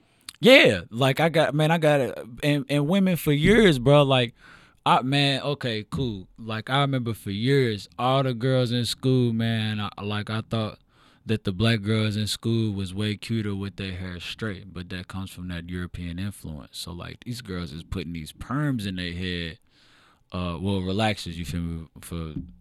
For black women, it'd be a relaxer, man. They straighten their hair, right?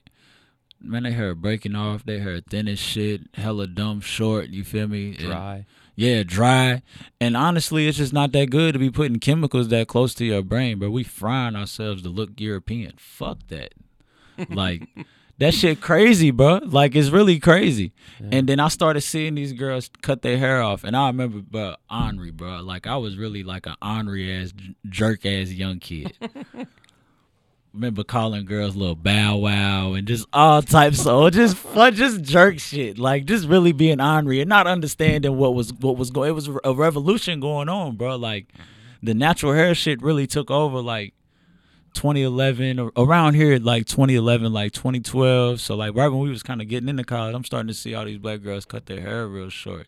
Mm-hmm. And now, like, look at them now, man. Stupid, crazy, beautiful curly manes, like.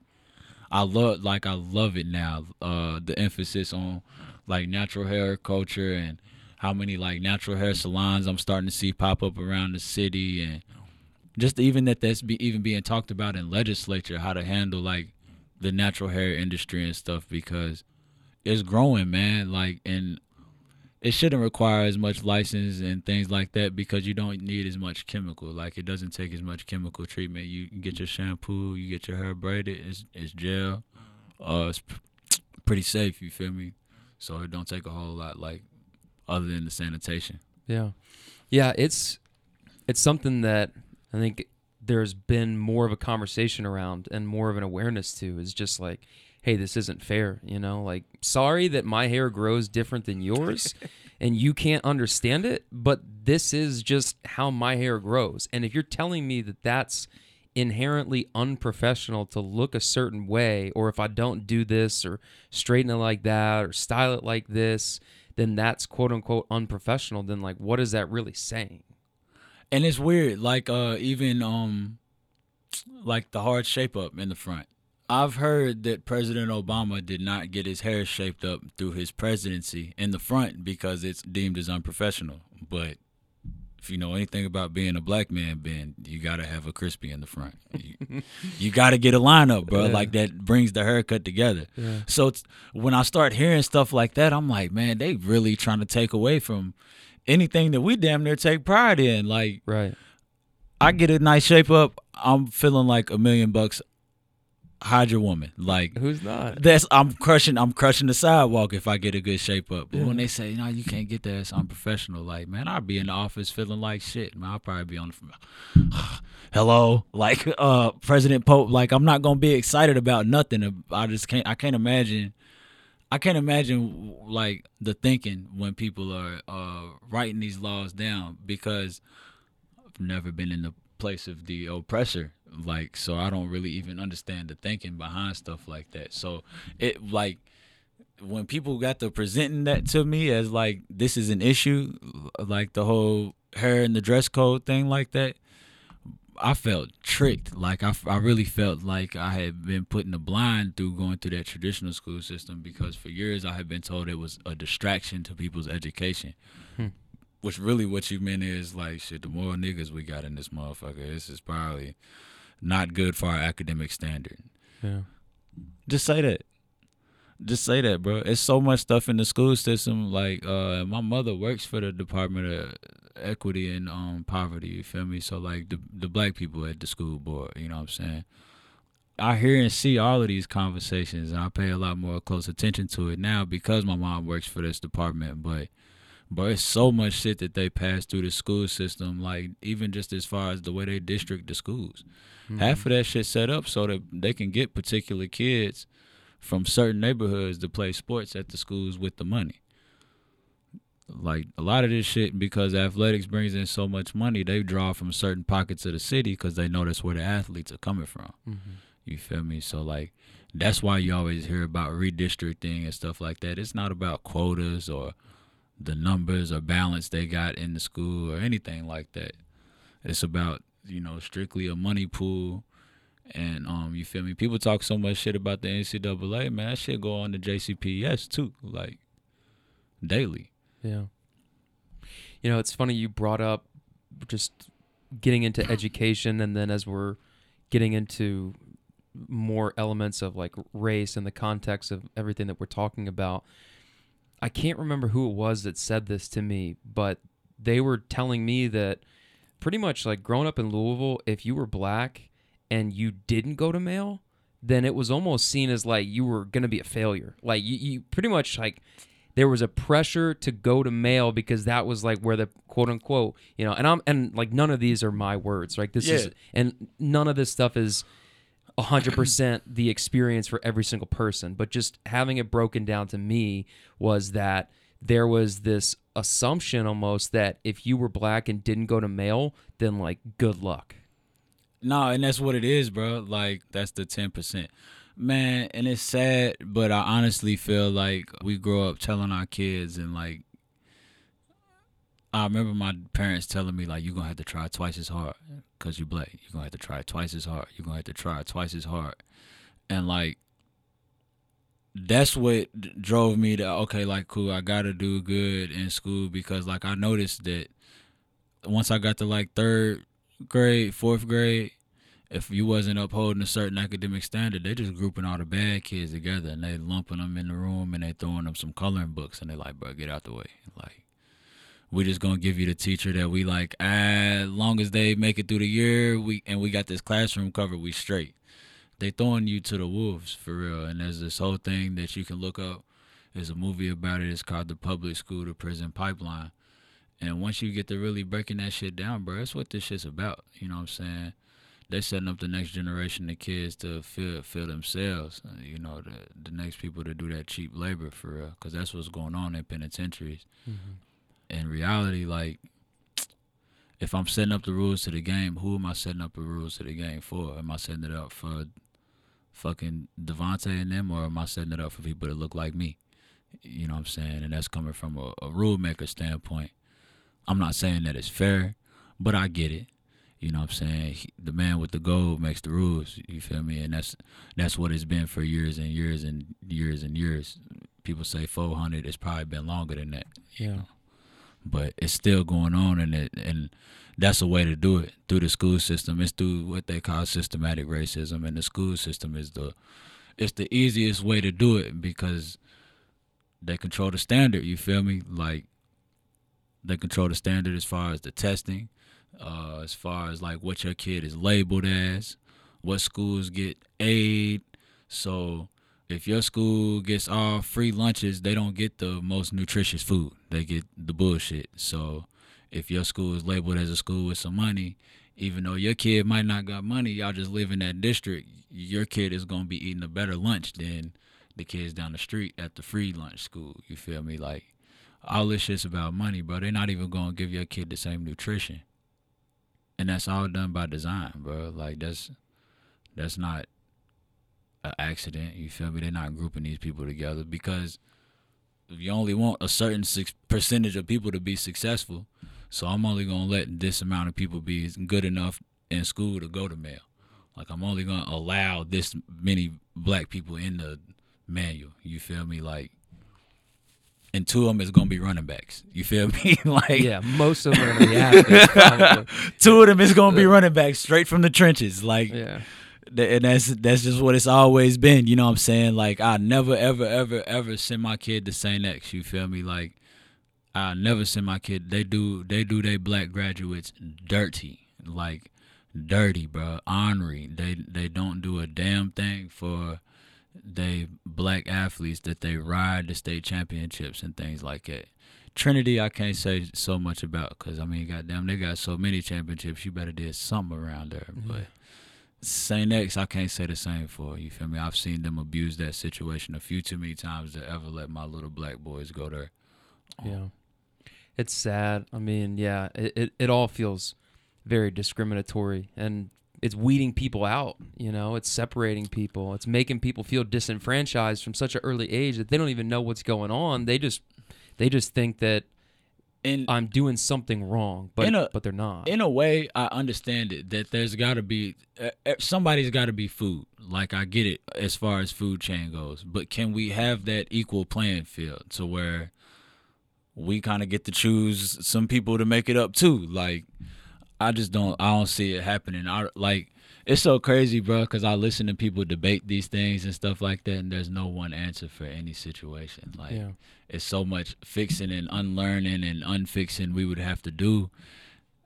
Shit, you know what I'm saying? Our time would be up by then. Like, the clock would be up for real. So it's kind of like, do we just play off in this system, or do we fight back and just push our hairlines back and become gray old men that was just fussing about some shit that it's like dark, bro? Can we change it? Like, I don't really know. It's just this game we playing though. You know what I'm saying? I just try it. I'm gonna try. Yeah. Well, you have to. Yeah. I mean, you have to, or but yeah. I mean, as far as Black people have come in America, there's still a lot of work to be done. And you think about the fact that like the 60s really weren't that long ago. Like, we know people who were alive in the 60s. Yeah, so, and Shit, Mitch McConnell's ass was making laws back then, bro. He still is, too, ain't he? That motherfucker needs to die. He's a vampire. But in our lifetime, are we going to see these things continue to get better? I hope we do, because at some point, I don't know, man. It's just like, I think we went through a lot in this country in terms of after slavery ended, and then how Black people were treated coming through most of the 20th century. Now that we're moving forward into 2022 and beyond, we live in a world post Breonna, post George Floyd.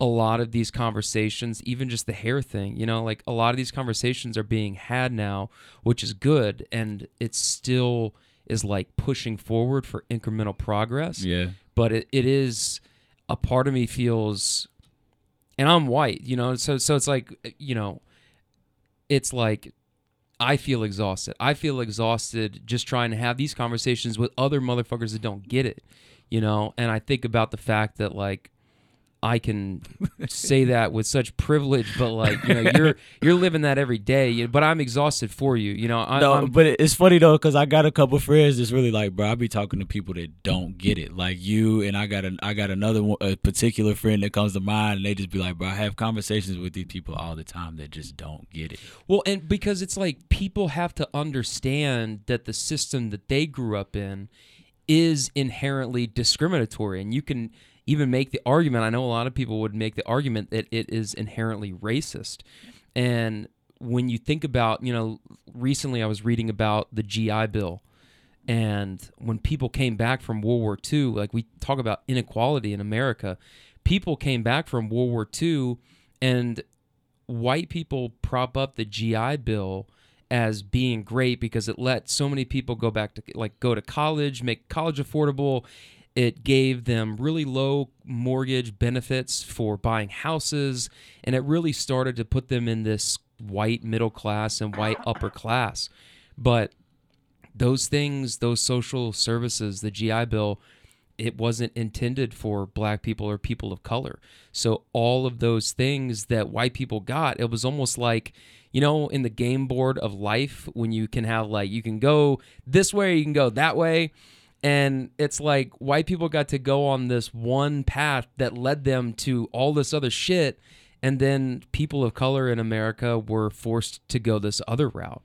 And it's like now so much time has passed between the physical civil rights movement and the demonstrations.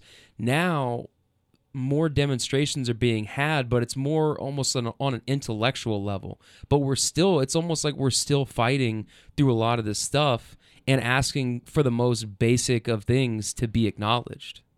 And that's what's sad. It's like basic human rights, bro. And to have to even just explain that part, or even the whole conversation, or people's reasoning for why, Black Lives Matter is a bad thing to say was outrageous to me.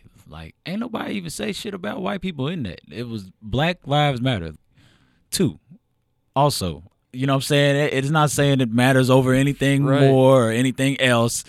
But, man, just that phrase alone caused so much friction to the point where they labeled them folks as a terrorist group. And don't nobody, man, I don't know, man. Like, maybe it's the old people. Like, maybe it's the people, maybe our generation hasn't made it into lawmaking status and stuff yet. So, like, I've got more hope for that because I'm starting to see people that, like, I went to UK with talking about, like, yeah, I'm fucking running for Senate next year and shit like that. And I'm Yeah. kind of like, damn, I used to get drunk and shit with you. Like, I'll vote for you. Like, I remember you was all right type shit. Like, Yeah. so I think it's more hope as we start getting people like Mitch McConnell up out of there and stuff like that. But, I know I'm sheltered in the fact that I grew up in Louisville, so it's allies here. You know what I'm saying? It's you've been around black people and stuff like that, so you kind of know not what it's like, but like you know black people at least, like, and you can have conversations with black people. Not from a firsthand experience that I've lived it, but I've talked to enough people and have been even a part of situations where I'm with a black friend and shit goes down. And Oh, it's shit, like, yeah. So I'm feeling that same thing just from a different. Which is crazy, but on some metaverse shit, I think I'm gonna try that out one time. I think I'm gonna be the white guy in the passenger seat when we get pulled over with a black friend. I want to see what it's like, cause like I'd be scared to death, bro. Like I want to know, like, damn, bro, like, are you? I'd be in that motherfucker. Like, are you okay? Like, are you okay? Cause I've never been in the other side where I'm not nervous, but I know my friend is in here scared to death for real. So, like, Yeah. I just wonder what that shit is like on the other side sometimes. It's interesting to have the conversation the other way, too, for real. Yeah. Yeah. There was a time where we were underage, we were drinking, and I was with AG, and a couple of cops pulled up. They had nothing better to do, just like Oldham County fucking police officers. And there was a group full of underage white kids and Aaron, pretty much. Yeah. And the fact that it was a house party, so there was no parents, but they pretty much, like, I think like 2 or 3 of them had showed up, and they gave special attention and pretty much like took Aaron off separate from everybody else. And the guy was like acting like questioning him way more than other people. And it's just like, well, why are you doing that? You know? And in other instances where I don't know specifically if I've ever been stopped with a black friend in the car, but definitely times where, matter of fact, so when we were down, we were picking up weed. We were picking up weed downtown, and there were a couple of cops that stopped us because we were in the Shepherd Square projects, and I was like maybe 17 or 18, driving an Audi.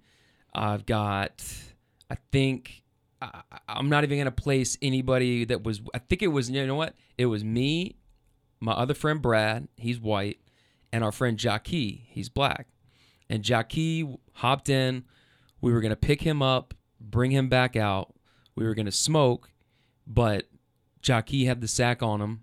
And when we stopped and we were pulled up, we were sitting up in front of his house, and out of nowhere, cops just show up, and it's like, yes, okay, we did have weed. We were picking up weed. Okay, but the fact is, they straight up went, what the fuck are you two white boys in an Audi doing down here? And we were like, we are picking up our friend. Fuck you. We're taking him back. He's coming to spend the night with us. And that was like, we were telling the truth, but we were like, are you fucking serious? Like, fuck you, man. And it wasn't just, and that's the thing is like, it wasn't just that one cop had to stop and do that. He called him back up. There were fucking 3 cars there by the time that this whole thing was done. Yeah. And Brad and I were able to sit in the car. They made Jackie get out. They fucking frisked him and patted him down. He had tossed the weed underneath the car, so they didn't even know what that was. Wow. So we ended up grabbing that and bringing that back to the house to smoke it. Fucking dumbass cops, man. But the fact is, like, you know, I got to sit in the car. Like, I didn't have to get out. I didn't get patted down. Damn, that's crazy. And I think the most exhausting, the most hurtful, the most disheartening thing about having these conversations with people who don't get it is that they're not able to be like, oh, there's something inherently wrong or discriminatory or racist based on the way that person was treated based off of me and my other friend. You know what I mean? Like, two friends in the car. One friend got pulled out, and they were fucking, again, like, separated him, like, talking to him as if he was like, what are you doing, you know? Like, he thought we were, like, fucking, I don't know, like, kingpins or something. Shit, I'm like, what the fuck? Yeah, plus y'all came outy, too, so they was probably like, look, either this is they plug or he's serving them. They thought it was something serious going on, though, and it wasn't nothing. They crazy. But you know, so those are like two examples of me having that experience. Because maybe it's wrong for me to say this, but I am getting that black experience, even though I'm white. I'm feeling that. I'm being treated with that same hostility and that questioning. I'm like, who do you know here? Where are you going? And on the other end of it, you're like, dude, I'm literally doing nothing wrong. Like, why are you fucking questioning me? Yeah, why you even want to know that? And so when Trayvon happens, or when any of these other like high profile case happens, it's like, okay, so now I can't be black going to the store. Now I can't be black going here. Now I can't be black doing this. And I think we're still in that era right now where we're fighting through a lot of these conversations we're having, even just to be able to sit here and have this conversation, you know, like we're having conversations like this. I'm hoping it leads to change. I think term limits in government would help because if you look at the people who are making decisions, they're all fucking half deceased. Yeah. Okay. They're all like 70 and 80 years old, just clinging on to their money and their power and stuff. It's crazy, bro. You shouldn't be able to make decisions now if you was making decisions about whether my granddaddy could drink out of black or white water fountain. Like, for real. If them people still around, ain't no way we making good decisions for everybody. Because America don't look like that no more. Like, there's so many Mexicans here and shit. There's Cubans all over Louisville now. Like, so many Africans, man. Like, I worked at an elementary school for the first part of this year, bro. It was 37 different languages in that school. Damn. In the elementary school, bro. Wow. Like, huge, they call it ESL, huge English as second language program. But, like, that's what about 60% of our school board consists of, you feel me? So why doesn't our leadership reflect that in any way? You know what I'm saying? But it's because of the gatekeeping. It's because of nepotism. It's because, you know, like I said, he with the gold makes the rules. So how do you feel about the NFL coaching the Rooney Rule? Okay, so bro, somebody got to explain the Rooney Rule to me. Is it literally like we have to have a certain number of black coaches, or what is it? I think so. I think it was. Man, fuck all that. I think so. As we're talking about this, it's like, okay, well, how do we change the leadership? Like, you're right. Like, we need to have a leadership board or government or body of people who are making decisions and having conversations that are more reflective of the people that they're actually. So it's like, how do you achieve that? And the Rooney Rule, I think, was started to try and out of a good place, but basically somebody meant well, right? But basically, it's failing because it's saying, all right, well, we're just going to interview this black coach, and then basically we checked off the thing for the Rooney Rule. So it's almost like you're trying to get more people into those leadership roles, but you're also saying, all right, well, no matter what. Or it's like, you know, a lot of people had a problem when Biden was like, I'm going to make the next Supreme Court nominee a black woman. Yeah. And a lot of people on like that looked and voted a bunch of different ways were like, well, that seems kind of fucked up. Like, why not just because she's a black woman, like, why do you have to say it and then be like, we're going to fill this one quotient? You know what I mean? It's funny, bro, because sometimes I feel like people, he probably meant well, bro. But, like, it also comes off as, like, look at what I'm doing for you all. And we don't need a savior. Like, we just need y'all to be like, okay, equal slice of pie. We don't need you to be like, here goes a hand up or a hand out or anything like that. Man, just, you feel me? Come on, bro. We on the same team. Let's do it. Shit like that. Joe Biden, cool, bro. Nice gesture, man, but whatever. Like the Rooney Rule shit, you feel me? Like they probably meant well. They do. It needs to be more coaches of color and things like that. But it's, people gotta go through their shit. Like Brian Flores and all that. I don't really know his credentials before this point, but I do know that he was kind of treated unfairly, and hopefully what all his accusations wasn't true. But then it looked weak when you say fuck it and go and take you a job. It looks, I know what's up. You probably getting paid. They're gonna pay you to hush that off, and we ain't gonna talk about that no more. Like, and it's sad, bro, because people like that, people being weak like that, we don't never get no progress. And I feel like that's a lot of times what holds black people back is that appeasement factor. Is that like you can pay a lot of us off. You feel me? Shit, kill our kids off in the street. As long as we get that check, we sit back quiet about that shit. You feel me? I ain't gonna go to court or none of that. Like. And it's sad, bro. People scared to go toe-to-toe with that system because we lose so many times over and over. Yeah. So it's easy to just, man, Brian Flores knew he just fucked his family out of the rest of the money he was ever going to make for his life, man. Go ahead and hush up, bro. Like, and that's sad. Man, fuck that, bro. You ain't saved none of them millions you made for tricking them games off. Cause I know you lost a cup on accident, and they still paid your ass. Feel me? Miami sucked, bro. They was weak until the last 8 games of this last season. So it ain't really. I mean, you can't really convince me, bro, that you didn't have enough money to, man, shit, fall back and fight, stand on something. And if none of us never stand on nothing, we just be out here falling for a whole bunch of shit, like. And it's going to keep happening over and over and over and over. And eventually we're going to be sitting around talking upset with each other. Damn, bro, 500 years they've been kicking our ass. Yeah, motherfucker, because you kept taking us to the boat. You kept guiding us back on the ship. You feel me? Every time we had a chance, people make decisions like that. So it's a lot of in-house battling we be doing, you feel me, that spills out into the street. But black people, from that perspective, have to do better if y'all listening. I wonder sometimes if that's what plays into it when we talked about rappers earlier. And it's that competitiveness. And sometimes you get people who ascend to these levels of wealth and power and stature. And then it's almost like they forget about what it was like to go through that. And I think sometimes people feel like I think sometimes, again, all this sounds so fucked up because it's like me thinking for black people, okay? So it's perspective, though. I think sometimes black people think it was so hard for me to get here. It's dog eat dog. Fuck all of you. Nobody helped me. And now that I got here, it's like they forgot. And sometimes they don't give back and reach back out. It's just like, you know what? No, fuck y'all. Like, if I can make it, y'all can make it. And I had to go through the same shit that y'all did. And it's every man for himself. And that's why you see these rappers and these athletes beefing. It's because it's like the system pits every single person against each other.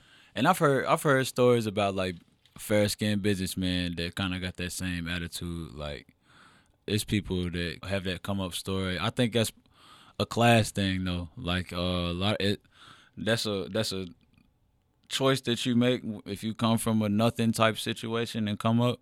You can choose to be that way, but if you actually a good-hearted person and you want to put out some good positive energy out in the world, you're not gonna play it that way. You know what I'm saying? If you're gonna come up, you're gonna be more of a Warren Buffett, donate all your money away type person than you would be a whole, y'all got the same 24 hours as me type person. Because even if you just more so into like giving game, like, you feel me, that's at least something. Like Jay-Z makes some shit personal decisions, like how, as far as he treats the people around him based on their actions most of the time. A lot of that stuff is debatable, but it's like kind of justified. But he gives a lot of game. If you just sit there and listen to a couple Jay-Z interviews, he gives you a very interesting perspective on somebody that is successful. And there's books out, and he's open to interviews and things like that. So, it's guys like that that have had the opportunity to go through a couple of generations of rap, and you know they've seen the growth. So I don't think it's over for a dude like YoungBoy or a dude like Dirk, because Dirk is a smart dude. Like if you listen to Dirk's interviews, and I mean just to think of the real street shit that Dirk made it through, he's got to be some kind of polish. But I mean, you feel me? We was stupid ass break glass college kids, bro. So like, Of course. maybe this is his stupid ass break glass college face. Like, Yeah.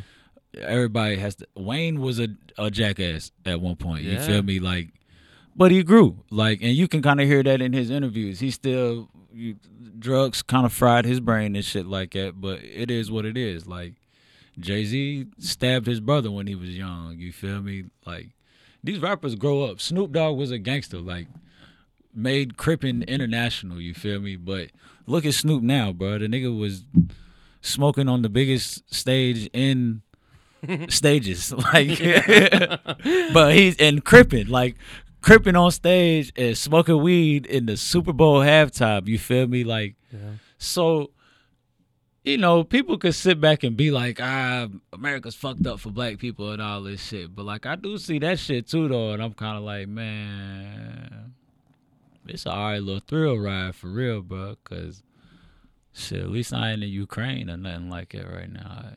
Yeah. I couldn't do that shit. I'll take this every day, bro. Like people make being a black person in America sound so sad, like a Tyler Perry movie sometimes, and it's not like it, bro. It be old fucked up days too, but like being a regular middle class like white dude probably ain't great every day either, bro. Like, Yeah. that shit probably it's part of it, bro. It's part of the game. We all got our struggles, you know what I'm saying? It's just for some reason people like to emphasize ours and make ours like ultra extra sad. Yeah. It's part of it, bro. We can make it. Everybody can make it through, for real. It's not fair. It's not just, but man, shit, like I said, bro, do something about it, or do something about it, bro. Like, this ain't no spectator sport. Like, we can all get involved, whether it be protesting out in the street, whether it be giving back to kids that look like you in the community, whether it be giving back to and educating people around you that don't look like you. You know what I'm saying? Everybody could have their piece in it that they feel comfortable with. Everybody got a role in this team, you feel me? And like, I think just growing up in a sports environment, that's the way I kind of view everything. Like, we are this, okay, cool, we playing the game of life. Yeah. Well, it ain't no separate teams out here if we all want this shit to be fair, bro, because we all playing the same game. At the end of the day, we all just trying to get to the end of the board. Mm-hmm. So what do I get out of beating you? You feel me? Like, if anything, I should teach you, like, each one teach one type thing. Let's iron sharpen iron, and we can all figure out how to make this shit a little better, because you having money in your pocket, all that's gonna do is make you able to spend with my companies, you feel me? And all it do is the dollar bounce back and forth. You know what I'm saying? But if I make all the money and hog it up for me and my people, then I'm just gonna kill all your people off?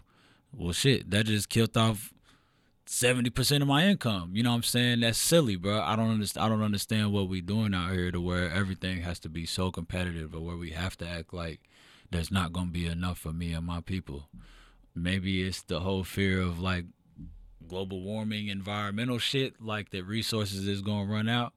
But everything else advances in life, bro. So why can't we advance energy resources to where it'll be enough? You know what I'm saying? Why can't we, advance even currency? You feel me? Like, why are we tripping so much about, fuck, it's a coin shortage? Man, fuck that shit. Let's figure out something else that's work. Man, shit, these motherfucking phone. Cash App and Venmo. Man, it's so goddamn, it's so many iPhones. Let's make that the currency. Like, For real. if you got an iPhone 3, trade that bitch in. That's $200 now. Okay, cool. We good. There Like, you go. your electric's back on. We good. We straight. Bro, it's so much shit we could do out here to where, like, I feel like we make things issues. But this is crazy. It just took me back to a shroom trip I had one time. Mm-hmm. What is money? Like, why did we create money for real? I never understood because it causes so many problems, bro. Like, if we just did without money in society, would that solve a lot of the problems that we have? Would like that create more equality? I don't really know, but it was just one of them things that I always my brain always comes back to. Like, what if I could just walk in the store and grab my oranges and apples and bread and bananas and be like, all right, Mr. Johnny, thanks for bagging my shit and going home. You know what I'm saying? Mm-hmm. Like, what if it was just that simple? You feel me? Like, I'm hungry. I need food. I'm not going to take more than I need. I'm going to grab what, you know what I'm saying? It's just, I wonder why the world can't be like that. Like, what made it at the very beginning to where somebody was like, okay, we need to set up capitalism. Like, somebody has to be food. There has to be a winner and a loser. Yeah. You know what I'm saying? Like, it's just odd that we set society up like that, you feel me? And then we upset about it. Like, well, we didn't do it, you know what I'm saying? It was set up many, many, many years ago, but why we ain't never said, like, hey, bro, we don't have to play this game like it's no more, for real. It's a trip. If it wasn't money, it'd be some other kind of resources. You know, It it'd would be be. like in the Wild West. It'd be like, oh, a dude's got like 15 horses. Like, he's the richest person in town. You know?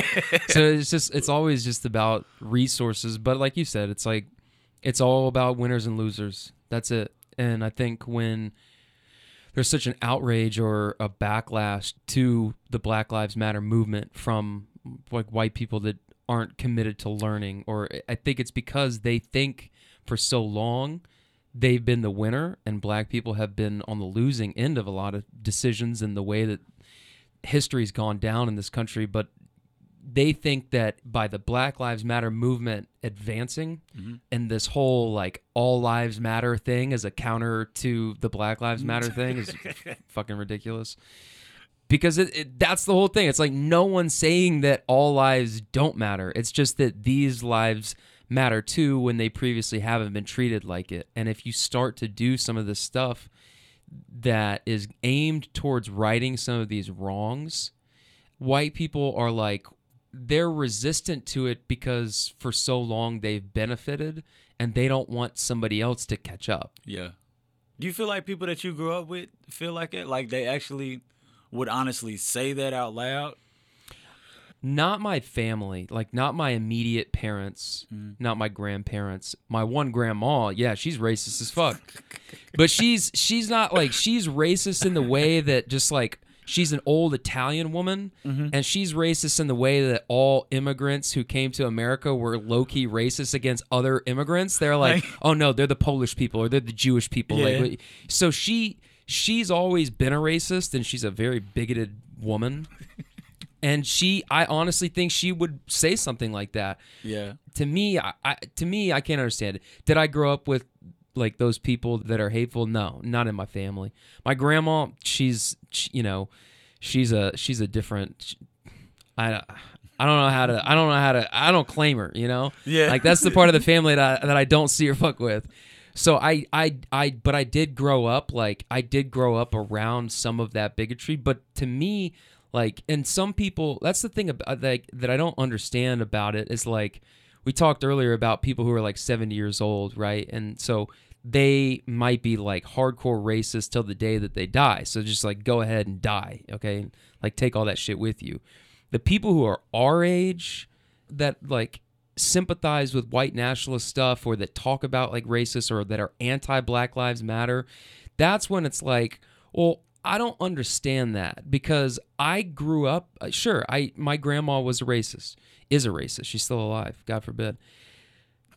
But that didn't mean that I was like, oh, grandma, you got a great point. Like, to me, that was like, damn, my grandma's kind of fucked up. And it made me not want to be that. But other people, they learn those behaviors and those attitudes, and then they carry that on through a generation. So it's like, at what point does it end? You know, I hope as we continue to get older, like in our lifetime and our kids and their kids, eventually, hopefully it dies out. But the reality is that a lot of this shit is trained, it's taught, it's learned. So it's trying to get people to unlearn that stuff. I think I answered your question. I hope I answered your question. No, you did. It's which is interesting for real, bro, because like that is just silly stuff that pops up in my mind all the time. Like how I told you, like my dad used to tell me, shit, like, you got to try twice as hard because you're black. Well, I remember walking to the school bus one day and be like, my homie Baxter, bro. I remember walking to the bus stop and be like, Baxter, does your mom ever tell you that you have to try half as hard because you're white? Like, stupid shit like that just pops in my head, bro. And I think it's just because of the way I think, for real.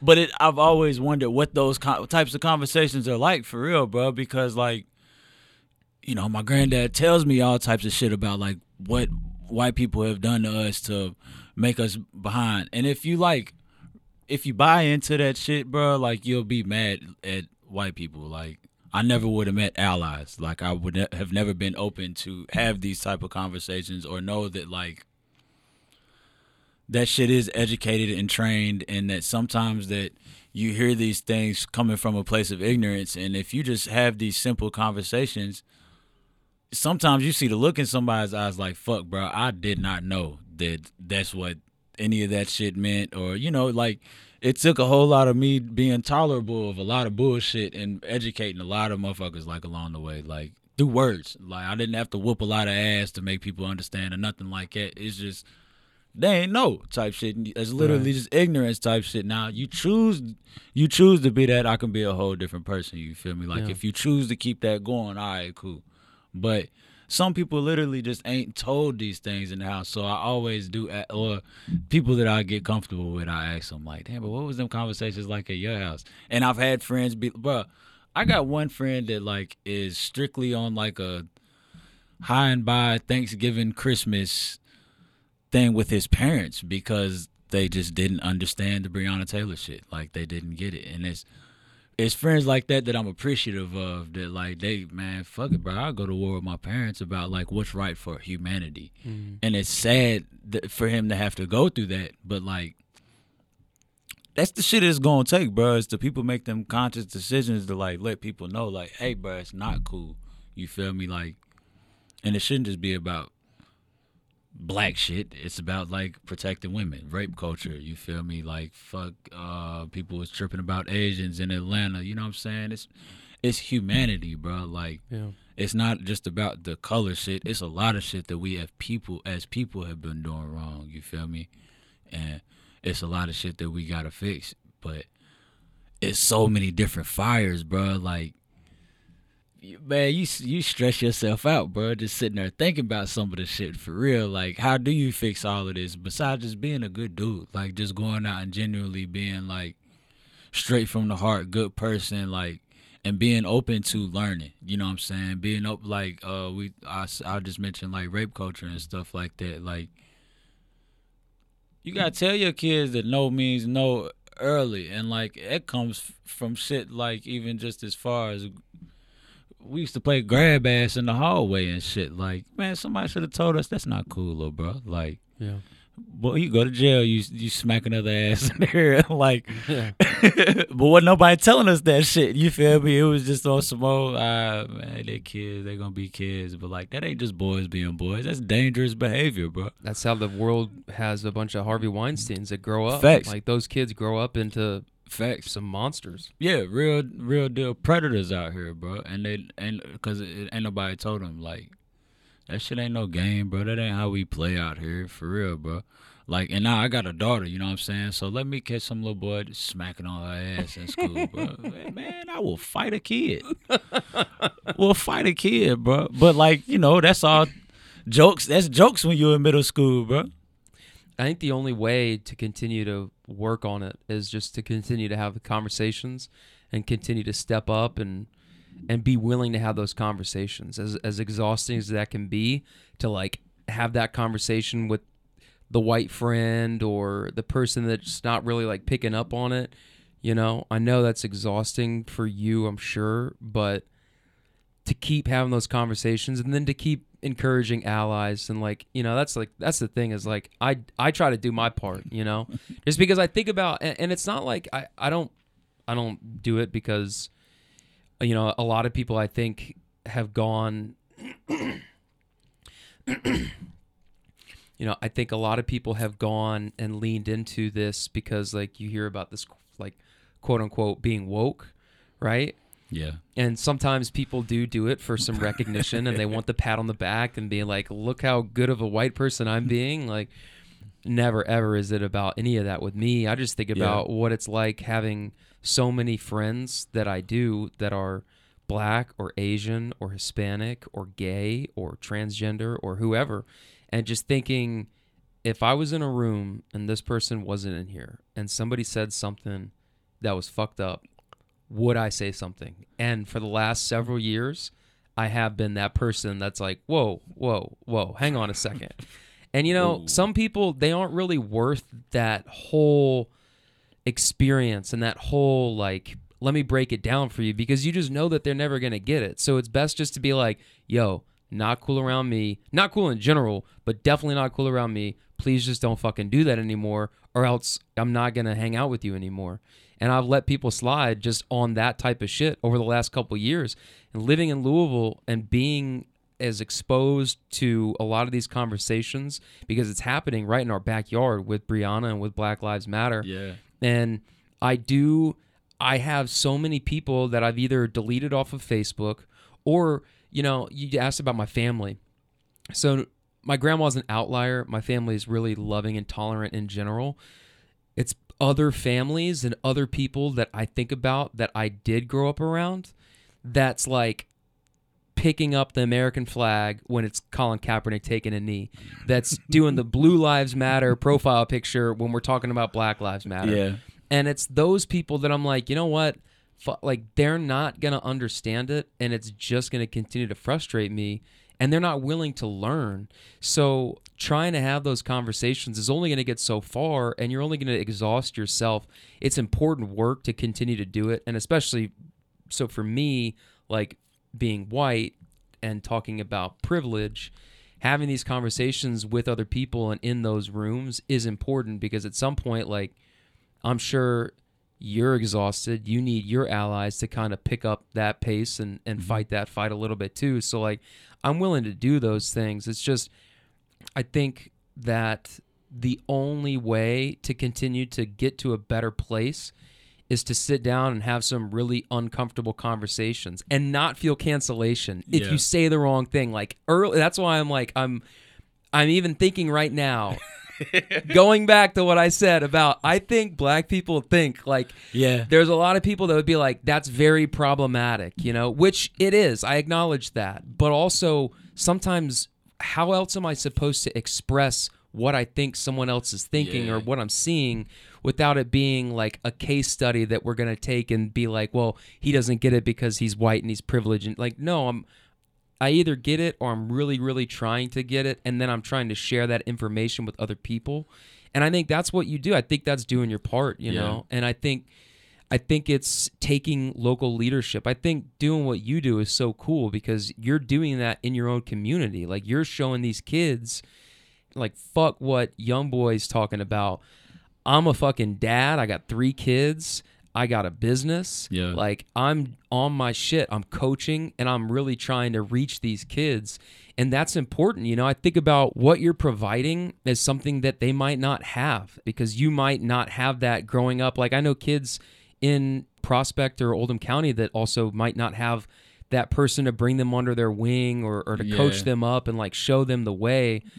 So my whole point in all of this was just that I think what you're doing is really cool because you're showing these kids how to be. And if they grow up in a system that discards their older father figures or their positive male role models, and maybe they don't have as many to look up to, you're being that for so many of those kids. And that's the way to make a difference. Like, local leadership, like, that is the real deal, on the ground, boots on the ground way to make a difference. And that's what it is. That's the saying too. You gotta strap your boots on every day, and you really gotta beat the street down, bro. Like, you can't just sit up in your office and move pieces. You feel me? Like, it's not a game board. It's not puppeteering. You feel me? This shit is really like a hands-on. If you want to make a difference in the world, you really gotta get muddy, bro. You gotta get off in this shit for real. You can't. It's not just from sending checks and sending donations and nothing. It's really about that time. Like, that time investment that you put off in your community is the best changes you can make for real.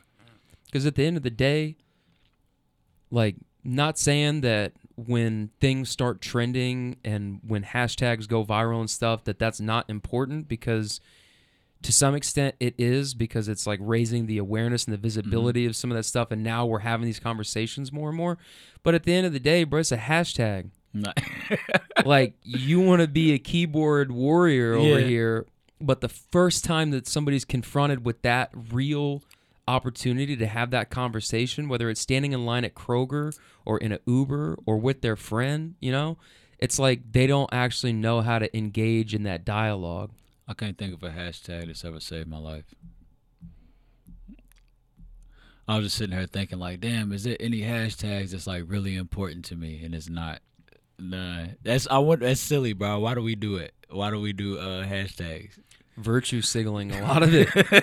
The same, you know, I was having this conversation with somebody in the Uber earlier today. We were talking about Ukraine, and then we were talking about the same people that had gone from the people that were posting all the stuff about COVID, and that their identity got really wrapped up in masking and vaccines, and they use the profile pictures that's like mask up or get vax and all that stuff. Mm-hmm. They've now changed all of their pictures to a bunch of Stand With Ukraine stuff. And I guarantee a lot of those people would be the same motherfuckers that if we went back to 2012 would be the people that were hollering about Stop Coney. Stop Coney, yeah. I remember that shit. Whatever happened to Coney, bro? Didn't they like execute him or something? Twitter stopped him, apparently. No, I'm just saying. Fuck. I don't know. I don't know what actually happened to him. We'll have to go back and look. We're going to have to. But I guarantee it wasn't because of hashtag. I mean, maybe, but like... Somebody strapped their boots on and went down there and was like, hey, little bro, cut that out. Yeah. Cut that out. No, I don't know what a hashtag ever did for anybody. It's tough because I see people doing it, and on one hand I'm like, okay, they're trying. They're trying to engage in the dialogue. They're trying to show their support. They're trying to do their part, but that's kind of where it stops. Like, some people just think that's where it stops. It's like, okay, now I use the hashtag. Now where's my pat on the back? But you got to continue to have these types of conversations. You got to continue to show up and show support.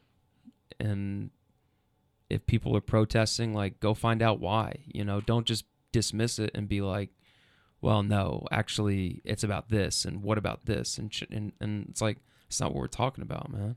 Man, I like to shout out a homie I met when I was protesting. Man, solo went out totally by myself with a sign in the middle of Norton Commons one day, and posted up and protested, and it said it was George Floyd's last words, like, please help me, they're gonna kill me. I can't remember what all exactly it said now, but I remember holding the sign up or whatever, and guy pulls up on his golf cart, and I at this point had received some like aggression from people over there, so at this point I'm kind of like on edge. Mm-hmm. And the guy pulls up on a golf cart, and he's like, hey man, can I talk to you? And I'm like, yeah, go ahead, talk. But I never looked at him.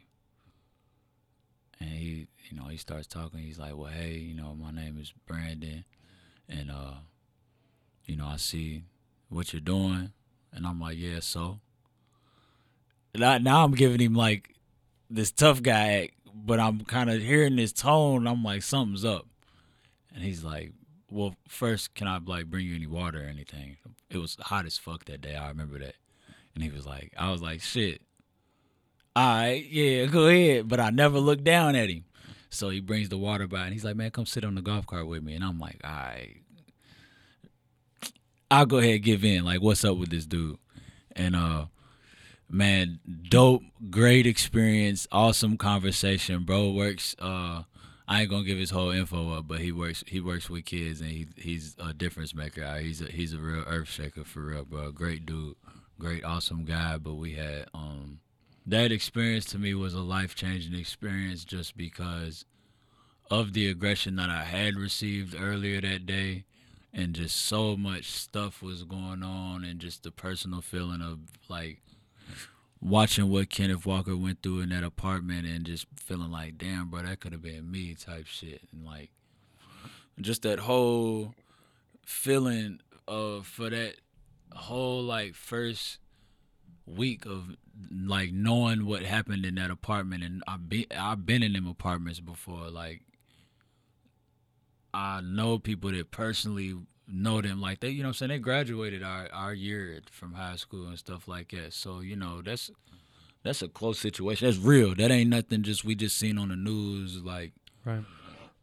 that shit's really real. So like, that conversation that I had with Brandon out there in Norton Commons brought me down from a level to where I felt like the world was crashing. It was a total stranger to me, but I could feel the ally in him. You feel me? I could feel that he was trying to understand. He was trying, for one, to provide comfort. You feel me? In a situation that he didn't do. Like, it wasn't him. You feel me? But he could see me hurting, and he chose to stop his day. You feel me? But that man got a wife and a beautiful baby at home. You feel me? But he still chose to sit out with me in that heat, and we had that conversation, and it was dope. Him and another guy named Jack. Jack came through and they stopped by. Both of them dudes, we still friends on Facebook. I keep up with both of them. You feel me? Like, and I linked in with Brandon. Actually, I linked in with Brandon, and he told me that one of my high school teachers was his next door neighbor. So I can't wait to link up with them again when it gets warm and kick it, share old stories and stuff like that. But super great experience I got from protesting in an area probably where I had no business doing that shit for real. But it turned out to be a great experience though. That's good. Well, it warms my heart to know that you had that positive experience. And just like, you know, I think I say this and I mean this, I'm not the bad guy. You know? I know I'm white. I'm very beautiful. I'm very privileged, but I'm not the bad guy. No, right? It never made me feel like it either, bro. But like when if I log on to Twitter or sometimes when I watch the news, it's like, okay, well, all white people are the oppressor. Like, how could you be friends with this person? Like, what does he really have to say or think? Like, who gives a fuck? You know? And that kind of stuff is like, no, but like, there's me's in the world. There's Brandons of the world. Yeah. And I think sometimes like watching all the events go down, the media has pitted whether it's race or the vaccines or who you voted for, or like the Trump stuff. It's like it's like boom, boom. Like you're either this or that. And sometimes I feel like I wish I had a sign on my chest that was like, I'm not your enemy, you know? Like because I think sometimes, and it's unique because I've had so many exchanges with just random people and random black people being an Uber driver and picking people up from all over the city. And sometimes I can almost sense a hesitancy to be like, wait a second, like, this is like a white dude, you know? Like, what? Wait, why do I want to be friends with him now? Like, why are we vibing? Like, I didn't think it was you know? And it's like, no, like, there's still plenty of me and Brandons out there in the world. Yeah, you know? it is. But it's funny. There's a guy that lives in this neighborhood. His name's Tim Schladen. He's been on the show a couple times. Coolest dude. He's like probably in his 50s or 60s, maybe 60s, married to a black woman. And just, he's a licensed clinical social worker, so he leads like men's groups. And him and his wife and a group of people organized a lot of protests every single Friday. They used to be out here in Prospect. And after Breonna happened, and then after like at some point during the quarantine, like I don't know when they got out there, but basically for like almost 2 years, they were out there every single Friday holding up signs.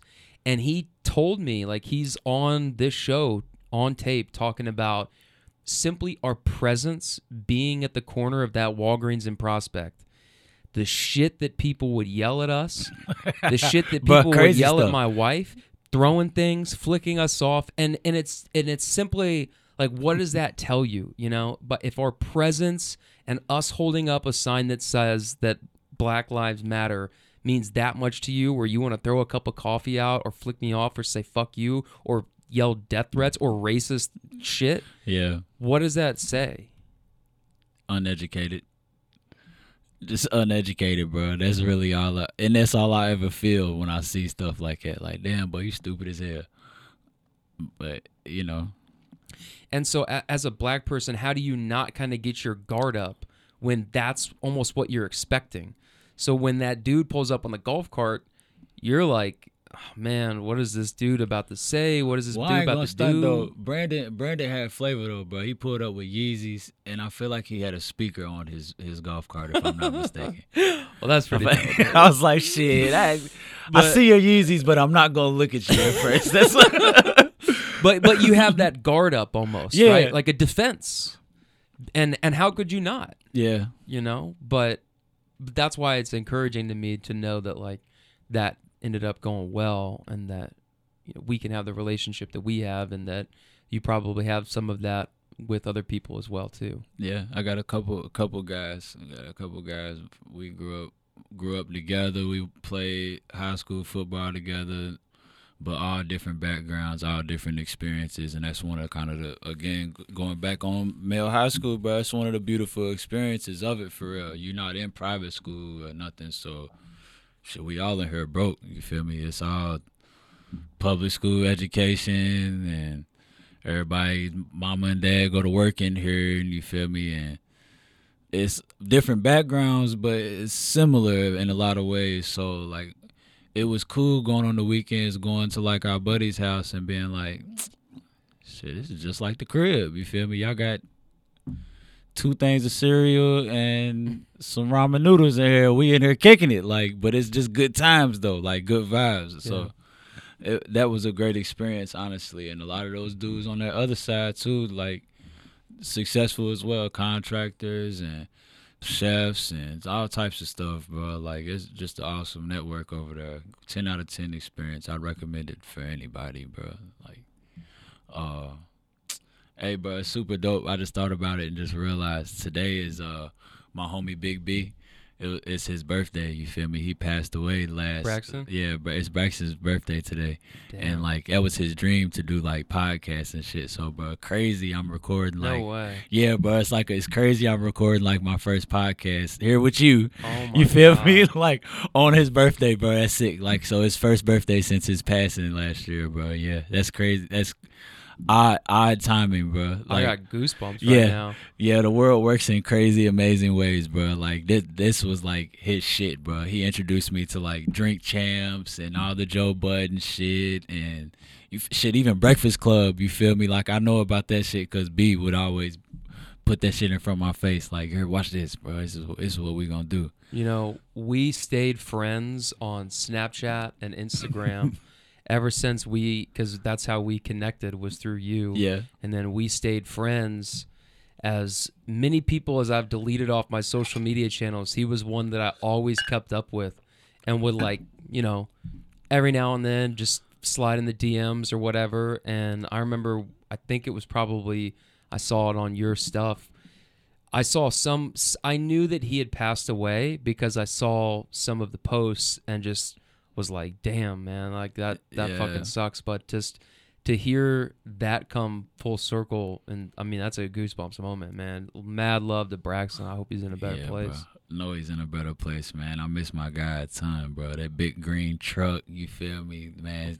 Riding around the city, beating the city down, and we stop at every damn store, and Braxton gonna run up a $20 tab, bro. He was gonna fuck it up, bro. That was my guy, and he loved him some Ben Tompkins for sure, bro. He was always asking about you. He's good people. Always, yeah, man. That's my guy. That's really dope, bro. He got me in here on his birthday, for real. Damn. Well, happy birthday to Brax. Yeah, man. All right, man. Well, at this point, this is usually where we start to wrap up, and I ask people, give me your realest talk. Give me a mantra that sticks with you. Give me the truest thing that you've learned about life or business or people. Just whatever comes to mind. Just rip. Hey, my homie Skrilla Scruggs told me when we was in barber school, bro, treat this shit like a sport. And I've been treating every day like a sport lately, bro. Like, it's one of the things that I grew up doing. It's one of the things I'm passionate about still to this day. is just sports, whether it's watching sports, coaching sports, playing sports. If you just treat the game of life like a sport, man, you can get ahead, bro. You just got to keep that competitive edge. Add something new to your game every day, you feel me? And just always learn something from the greats, you know? It's people out here that's winning, bro. Take something from their game. Become a champion. Spoken like a true champion right there. Tyler Pope, thank you so much, man. Yes, sir. Thanks, Ben, bro. Appreciate you. All love, brother. Love you. Love you too, man. All right, guys. How'd you like that one? Pretty good, huh? Worth the wait. Definitely worth the wait, man. Mad love and respect to my guy, Pope, for coming through, sharing everything that he did.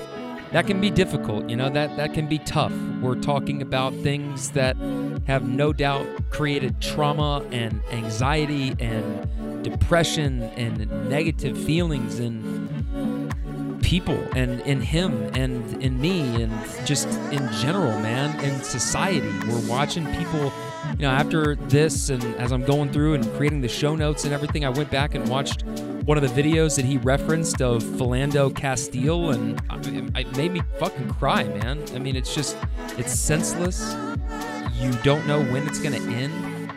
I pray to God that this happens less and less and less, and just we figure out a way how to come together and make it better, man, because something's got to change. Something's got to change, man. And I feel for my friends every time something like that happens. I just know how much it hurts them and how much that in turn hurts me, seeing the people that I love get hurt over and over and over again. You know, it's fucked up, man. I hate it. I absolutely hate it. And I don't know. I want to do more. I want to listen more. I want to be part of the solution, not part of the problem. I want to bring people together, not push them away, and try to take away some of the pain and contribute to the healing, because God, man, we need it. We need it in this country. We need it in this country. So I don't know if I succeeded in doing that in this episode. It's not something that's going to be done in just a couple of hours, but I think over time, continuing to have these discussions, showing up to the protests, doing your part, whatever that looks like, you know? If it's donating, great. If it's showing up and marching or demonstrating, you're a body there, great. Get involved. Don't just sit back and be part of the problem, man. Take action, you know? If you see bullshit, call out bullshit. It's time. It's just time, man. So be an ally and do your fucking part. How about that? We good? Everybody good on that? Okay. Because I'm really tired of having my friends have their hearts broken every time a new video surfaces every 4 to 6 months. And we have to go through all of this shit again. Have these conversations with the people that you love. Have these conversations with the people that you know need to hear this shit. Send this to them. And maybe they'll start to understand it. You know? That's my whole... I mean, I learned about... when we're talking about microaggressions and learning about the way that the dress codes are set up. I mean, that makes so much sense to me. Why, you know, what he was saying about 2 inches, man. 2 inches vertical or 2 inches flopped out like a shaggy white boy, you know? Like, wow, that's kind of fucked up. And there's so many instances of that happening, and we're just now starting to peel those layers back and address these things, and it's great. It can be uncomfortable, but I think sacrificing some comfort, if it is for the greater good, is a good thing. You know what I mean? Like, that's going to mean that some little boy or girl feels more welcomed or seen or accepted, and they have, not that they need permission, but that they have permission to be themselves, you know? That it's okay to look like them or talk like them. That's what's important, man. So this was a heavy episode, but again, one of my favorites. And really, really thankful for Pope for coming over and diving deep into this stuff. I know it's not easy, but that's why I love that guy, man, because we always keep it real. That's my OG right there, baby. All right, guys, I am back next week. I am Ben Tompkins. That is Real Talk.